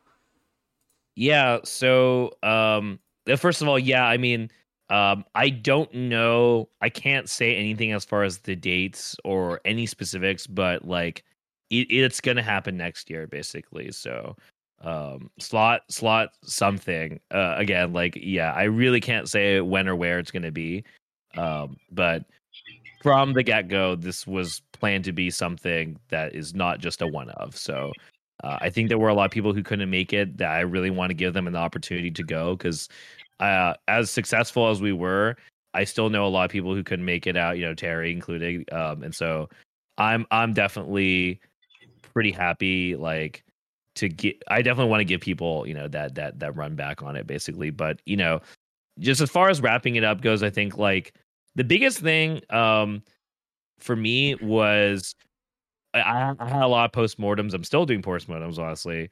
It still ain't over, honestly, but I'm still working on this event. To me, but the biggest thing was that we spent a lot of these postmortem discussions just trying to figure out what the formula was that led to the overwhelming positive feedback. Because even from me, like, I mean, it went out, it went over the way I wanted it to go over, but I was not ready to receive as much positive feedback as I did. And so we were really trying to like figure out what it was that people liked so much. And I think part of that is not just like trying to come to an understanding, but obviously to get that takeaway, right? Like that these were the things that worked. And I think from a and also like I'm glad I'm able to get on the show to talk about this, because some of this was like stuff that I would have liked to say at the end of like during my final words for the event, but like I was just like so like just frazzled at the time, so I was just saying random stuff. But like for me, I think what I realized was a really big element of this was that we were really uniquely situated to be an event where we are like we have grassroots dissent, and the event is a grassroots event, but we have the experience and the professional skill set to make it like, to elevate it beyond what the expectations of a grassroots event are. So the result is you have something that has like the vibes of that everyone likes, right? The grassroots feel of like, it's all your homies and you're doing it for the games, and it's all about the community. You have all of that, as your foundation, but then the presentation, the execution, and the scale is of something that goes further beyond, that's something that you only expect from something that would normally like feel corporate. And I think that's the biggest thing I think that made it really stand out, was it's like, oh, this is something that looks like it's got to be done by a big group of people with a lot of money, and that doesn't really care about your games or whatever. And instead it's like still very deeply rooted in like community first, basically. Okay, yeah, I totally agree with all that. I'm really, I think like that's a really interesting thing for you to say, because I think a lot of people like, they'll go home from an event and they'll be like, yeah, it was cool. I think this could be changed. I think that could be changed. And like, yeah, to a certain degree, that's fair. And you're gonna listen to those people and you're gonna say, okay, what can we do? What's the compromise you can make in service of certain concerns? But like what you said is also equally important. Is like, okay, people like this part. Why? How do we keep that as part of the thing? Like if we make changes, how do we make sure those changes are in line with what people liked, right? So I think like really breaking down the positives is something that people, maybe if they're looking at things to improve about their own event, they're maybe just looking at what people have not really liked, or maybe they thought could be better, but not really like, oh, this was really good, because what you don't want to do is sacrifice, the identity of the event in service of, a couple of things that maybe you can continue to work on, but at the end of the day are a result of going to a certain direction. So, I super appreciate all that perspective. So set some time for March of next year, guys. If you're on the West Coast, or if you just feel like going to the West Coast, because Slashback will be back, will return. I guess you mentioned like you had like like last kind of thoughts about this. Like, do you have anything that's like a super last thought that you want to say that you really didn't get out there? Like just like free space. What do you want to say? Right? Yeah, I mean, I think I said a lot. it's just really cool seeing people come out and support stuff. I guess like I guess I didn't say it on this show, but like the team that we had also like everyone was giving like their 300%. So like I mean like Osu, like yeah, he stepped up in a way that only Osu could do, and we had several other people doing like that same level of like just I don't know, they're just going Super Saiyan with it. I think the main ones would be like obviously Dennis. Like Dennis is known to be a god, so I mean that's it. Almost goes without saying that he was just on it on a level that only Dennis can do. He's just straight up the best. So there is no one better at running your tournament than him. Period. Um, so obviously like we are very blessed that like he was able to help to his like godlike capacity. But I think for me the best things were people like a lot of the Under Night players that became part of my core staff, mainly like Tari, Mario, and Prem. Like those people and Osu can attest that those are the people where they just kept giving beyond what they're normally doing. Like I mean, Tari helps me with streams, and he he just does like random stuff that I need help with here and there for other events that I have him involved in. Like he's run the Gundam stream for me at the Evos where I'm commentating at the same time, that kind of thing. But for this event, he was just like doing everything that we needed help with that he was available for. So it's like, he reprogrammed our stream package because I could have done that, but it would have taken me a whole day. He, was handling socials after Osu left and could take a break, and just like things like that that were things he wasn't, he had no experience in, but just stepped up to it. And Prem was like became like the equipment god, handled like all of our equipment stuff, like swapping our PS4s for every single game, being in charge of like just everything as far as making sure all the games are installed and things like that, and being one of the people like I could rely on throughout the whole events. Like those two people were just like and Mario like not only winning his own tournament, but just also just doing all this crazy help with the admin stuff. Like just lots of people like that really putting in incredible amounts of work. I think like it's not sustainable. Like Sure. it's definitely not something you can rely on, but we were able to succeed because that happened. So it's like it's never would be something I'd plan on. Although I guess Dan's was playing on Osu just being on that table the whole time, I guess. But like but yeah, I was just realize how impactful and how critical these kind of things were to the events, like not exploding basically. Because I think, as Osu said before, it's like I think we were just waiting for something to explode the whole weekend, and then nothing exploded, and that was just like a miracle to me.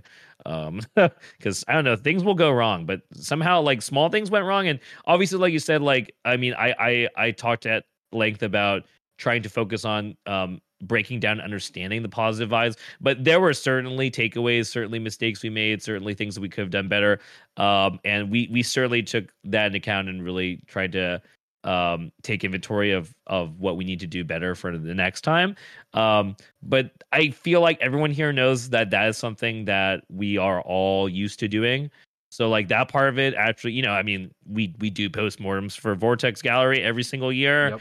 So it's never not in our mind, as far as trying to step up our game. I think that's the reason why we're all here on this call is we are people who try and fix our mistakes and try and get good, even when it's not in the fighting game itself. So I didn't really touch on that because that kind of goes without saying that like there were definitely takeaways, but I think like I think there so there are VODs that are no longer on Twitch, but I guess I can say that we are going to be basically uploading them to our own channel. So we are going to have like a Slashback YouTube channel. It's going to have all the VODs.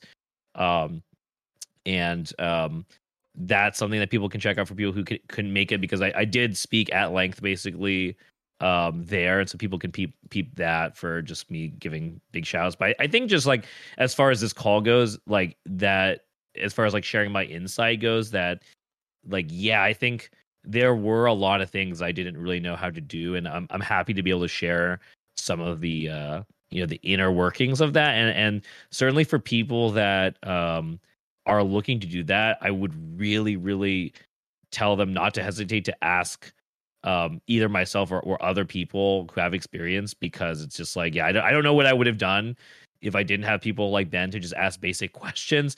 Things like, how much are you charging people for an ad reel? Or how much are you paying your volunteer? You know, it's like those are such awkward questions that you feel embarrassed to have to ask, right? Those are the kind of questions I had to really like bury my pride and just ask myself. Things like, what is acceptable from, for example, a financial point of view? Because yeah, like I had no idea how much anything costed. And I think the biggest takeaway for me towards the end was realizing how right Ben Shinobi was when he said like buy a shirt, which he's still saying, and you all should still buy a Climax of Night shirt, because yeah, it's like for something like Slashback, our event, it is not sustainable without people buying our merchandise. Basically, that's one of the main ways that we are able to get revenue to balance out the large deficits that we take on operating. And yeah, I kind of like, I was definitely in despair when I was like kind of looking through, like when I started, I think maybe a month or two out to the event, actually really detailing, tabulating how much I'm paying for like everything, and realizing how many things add up, and just being like, oh shit, like this is, I thought we were good, we're kind of not good, so it's like there were definitely things that I wish I had been able to budget out that I didn't get to. Like I really wanted to make custom masks with like a cool visual and just like give them out for free basically, but that would have cost like another $1,000 basically, that I just didn't really like. Yeah, that's like crazy. that. Like yeah, like that's perfect example of it. It's like, yeah, it doesn't feel like a big deal, right? At the time I'm like, 3 months out, and I would love for someone else to steal this idea, but if they don't, I'm gonna do it next year probably. Anyways, which is like yeah, it would be really cool to have these like custom branded masks and give them out for free, because everyone needs to be masked up anyways, right? So like, you think of the idea, you're like, perfect, that's great. Then you look at it and you're like, oh well, I have 500 attendees, so I need at least 1,000 masks. So this is gonna cost me like $1,000, and that's the point where you're like, oh shit, Yeah. And so, I'm obviously like, I'm not experienced as I'm not very experienced at the business side of this, at the scales that we're at, where the money starts becoming like, you really scale it, stretch that money out as you expand your event and realize, oh shit, like, yeah, this is a problem. So, like, I guess I just want to reiterate that it's do not be afraid to ask somebody, because you have to ask those questions, because if you don't know, like, the thing is, like, this is not, you're not going to find a YouTube video telling you how to run a fighting game tournament with, a scale of this kind of magnitude. There's only so many people, period, on the planet that like know how this is done. That's the thing, is like, and it's weird to me to say that I'm one of those people now, but it's like there are not that many people, period, who know how this shit is done. And so you kind of have to ask someone. You can't really like research it. You got to ask those hard questions. So I think that is really one of the biggest like hurdles stopping other people from trying to do this kind of thing, is that just figuring out how it's done is really hard. It was really hard for me just to realize like how much stuff I have and I mean zero idea about. And I'm saying that's a TO who's been doing this for like, almost 15 years. Right. So it's like, even me, it's like, yeah, I didn't know crap about a lot of this stuff. And I have a lot of respect for the people who've been doing events at this scale for, as long as some of the big ones have been doing it for. And yeah, it's basically, it's its own universe. So people who are interested, that definitely just like ask people. But I mean, I think just like the final thing I would say is, as something to just share on the call, is like, when you ask me like if it was hitting me, like on the day of that was happening. I didn't feel that, but it was the end. It was the end of the night. When I realized, like, and I think this isn't the case even for people who are just, I don't know, spectating it, um, or even at the locals, but it didn't really hit me how how important the event was for me. That like at the end, I was like, oh shit, like this is actually like it's probably going to end up being a pretty large part of my life, like. And I say this again as someone who's involved in all kinds of aspects of big events, but it's like there's something different. I guess obviously because it's like I own it. It's like it's my baby basically, right? Yeah. But I say that like it is like my baby, it's like it's my thing. And even though obviously like it's a group thing, it's all the other staff, it's still like the fact that what it is very intrinsically tied to it being like my vision and like my brainchild kind of creation, that like that yeah, now I'm realizing that this event is a very is probably going to be a very large part of my identity moving forward. And yeah, that definitely hit me pretty hard at the end. It's like, oh shit, like that this is a thing. This is a thing. So, yeah. yeah, so even now I'm still trying to like come to terms with that. But I was definitely very very emotional at the end of the night. I think up until that point I was just getting it done. I was like focused on just the execution. But it was definitely the second half of the day into the night and afterwards where I like all the gratitude really hit me, and the emotional aspects really hit me pretty hard. Okay. Yeah, that's an interesting way to put it. I think that's really like, people talk about like I think if in the scene people kind of have said like, oh yeah, I just have TO brain. Like I'm just like I'm not thinking about anything else but just getting it done, right? And then you kind of you're like, oh okay, people are leaving, people are chill. There's no more brackets. Everything happened. So Yeah. that's I think I was just thinking about what's the next thing I gotta do, basically, for most of those days. Yeah, I hear you. Okay. That's interesting. I guess like I said, we were gonna just talk about like the end, but I do want to say we haven't talked about your merchandise. Slashback merch was awesome. I'm super jealous. First of all, I just want to say I loved the artist you chose. I love the design you guys chose. I was in awe when you sent me the assets to put them on the site. I was like, damn, these are really good, because I hadn't seen them up until that point. I was on vacation, and you kind of were leaning into the mid 2000s like metal, grunge type of thing. Grunge was what you were using to kind of guide your aesthetic internally, is kind of what it seemed like, at least from what I saw. So it was really cool. You guys can still check out slashback.info on right there to buy those things. They're still being sold, right? Like everything's still there. Yeah, everything's still up. I don't really know how long it's all going to be up for. But I would definitely encourage people to try and grab it while it's up. I guess I will say there's still a couple things related to the event that we're trying to post up. We still have one photographer who has not posted like all of their photos because they took so many. So we still have like a lot more stuff, like recap stuff, and I think lining up with that, we are going to probably be releasing like one more design, I think, on the shop. So definitely check that out when it goes up. It's not going to be anything like it's going to basically be like a more basic logo design, because we realize that we actually don't really have just a logo shirt, and I think some people are really into just having like the logo shirt.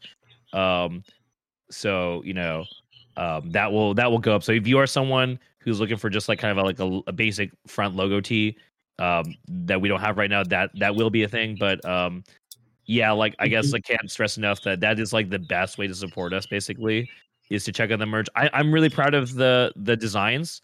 So like I I don't really feel like this is begging. I think these shirts are sick. Yes. And so I was gonna say, like, I'm picking one up right now because I haven't done it yet. I'm over on the site right now. Yo, I love the Slashback one, the unseen entities. I mean, you already know I'm a I just want to say, so, yeah. like... So I just want to say, like, if you guys have not seen the unseen entities one, it's ridiculous. When Brett sent it to me to like put it up in like a slide, I actually have it as like my laptop wallpaper now because like I just love the design. I was like, man, this is so sick. And like I am like my wallpapers are like gray noise. I don't like having stuff on it, but I was like, okay, nah, this is so sick. I gotta slap it on there.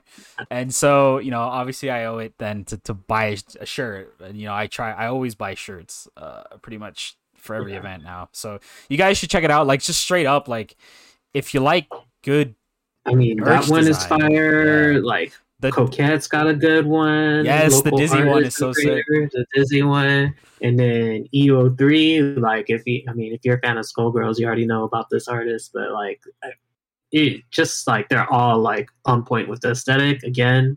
Yeah, I think even like just the Slashback, like the lineup, right? Yes, it looks like like a music festival lineup. It does on the back, right? Listing the bands, and I was like, yeah, it's all on point. So. Yeah, like I think one of the unique things for our merch is that based on like the color of a lot of the garments, there's a different colorway for the design itself. Yes.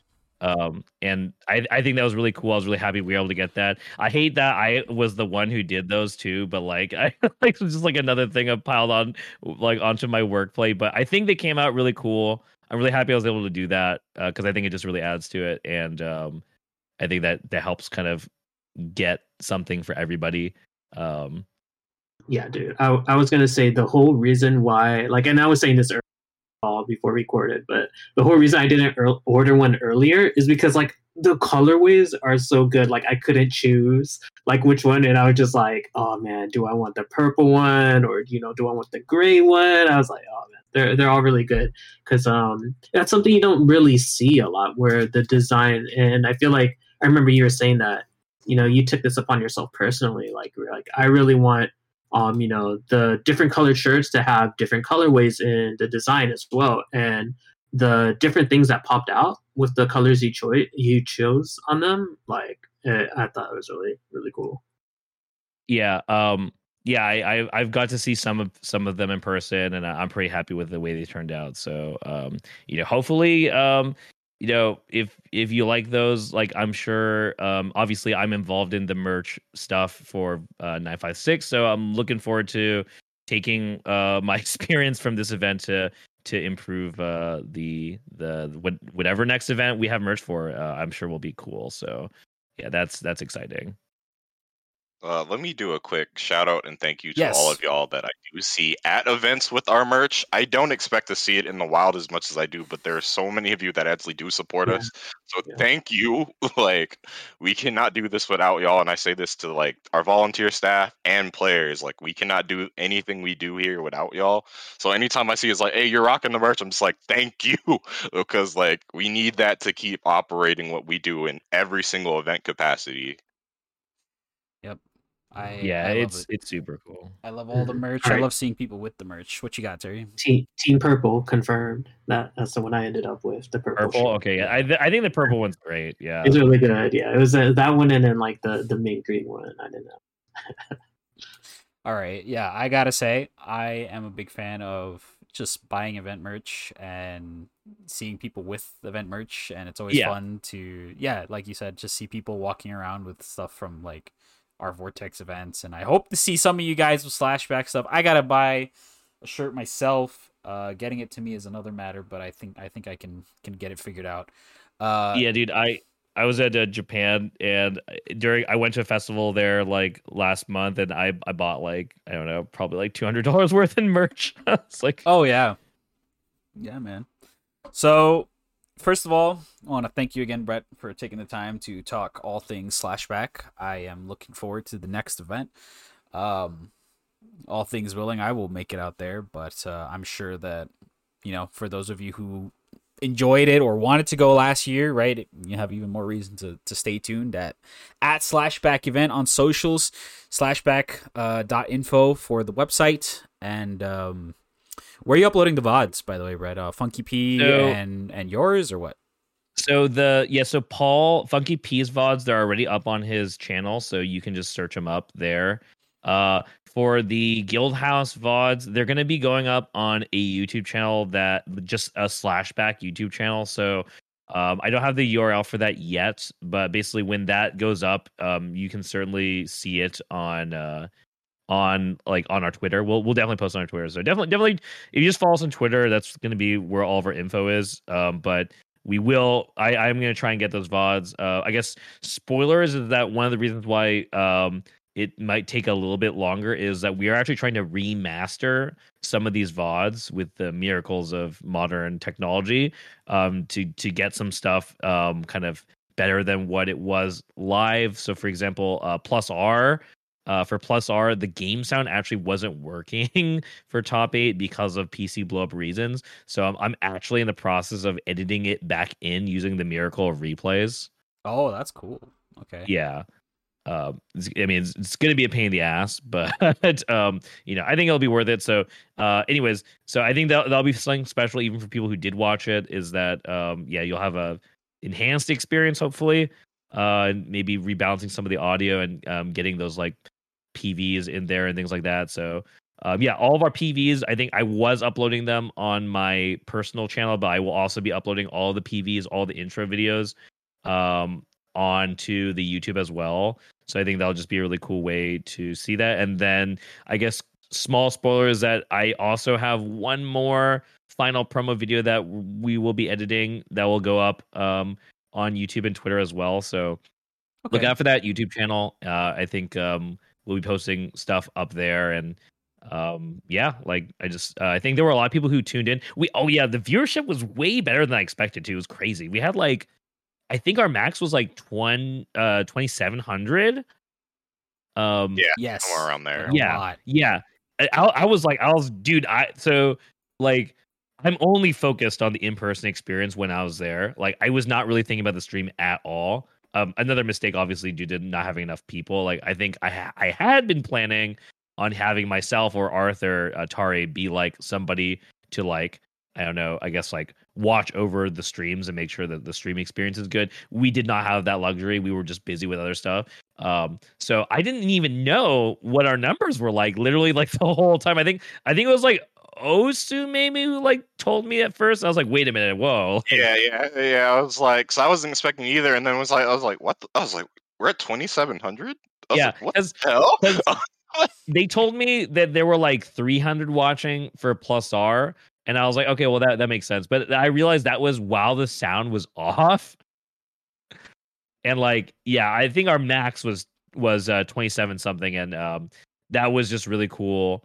So I guess big shout outs to the people who watched from home. And, I'll still keep saying that, I think that you're still only getting a small fraction of the experience from at home. So not to say I didn't obviously appreciate the support, but I definitely hope people can take what they saw and hopefully be able to it was even better in person, basically. So if you liked it online, it was definitely even better in person. So I hope that encourages people, and that if you were at the event, that the best thing to do as far as help the event out other than by supporting it with merch is to spread the word, because I still feel like we're at this level in general with events where you just kind of tell people word of mouth, right? It's it's hard to convey to people, but the amount of people just being it was really sick, the vibes were sick, etc., etc. Just sharing your experience on Twitter and just telling other people that you had a good time, that you're looking forward to the next one ever, that is honestly hands down one of the best ways to help us, I think. Okay. Yeah. I think a lot of people will have positive word of mouth for the event, and especially it helps that you'll be keeping up on socials and posting things, and I think a lot of people, I think that still putting things out after the event and kind of having some level of acknowledgement, things happen, here's what we think, here's a message we have, at a bigger level of the event, you don't really see that. Like in some bigger events, you don't really see that. But I think in like a lot of grassroots stuff, like that's something that organizers try to take the time for. So, much appreciated in that regard. I think that's all we've got for tonight in terms of the show. I don't know if anyone has any closing thoughts aside from Brett, who's talked his mouth off for the past 2 hours. Dude, I'm so sorry. I'm like so bad. No, man. Concise. I'm like getting like every little bit of info out of you, man. Like you have been more than informative. Like I think like we started at the very beginning saying like a lot of people just have no idea how this stuff goes, right? So it's cool to like really pick, Theo's brains, and that's kind of what we've been wanting to do on the show, to various degrees is this kind of thing. So I don't know, Hagare, do you have anything to say? Osu, anything? Like, go hit me. Go ahead.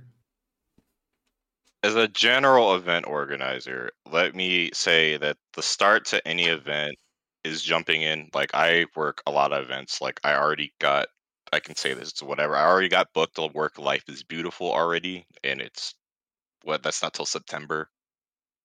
Plus, I'm like in the planning teams for at least a lot of events like Frosty and etc. It's like a lot of it, once it comes down to anything we do in the FGC, is the jump in, and it does come to a lot of you got to ask questions, regardless if you want to or not.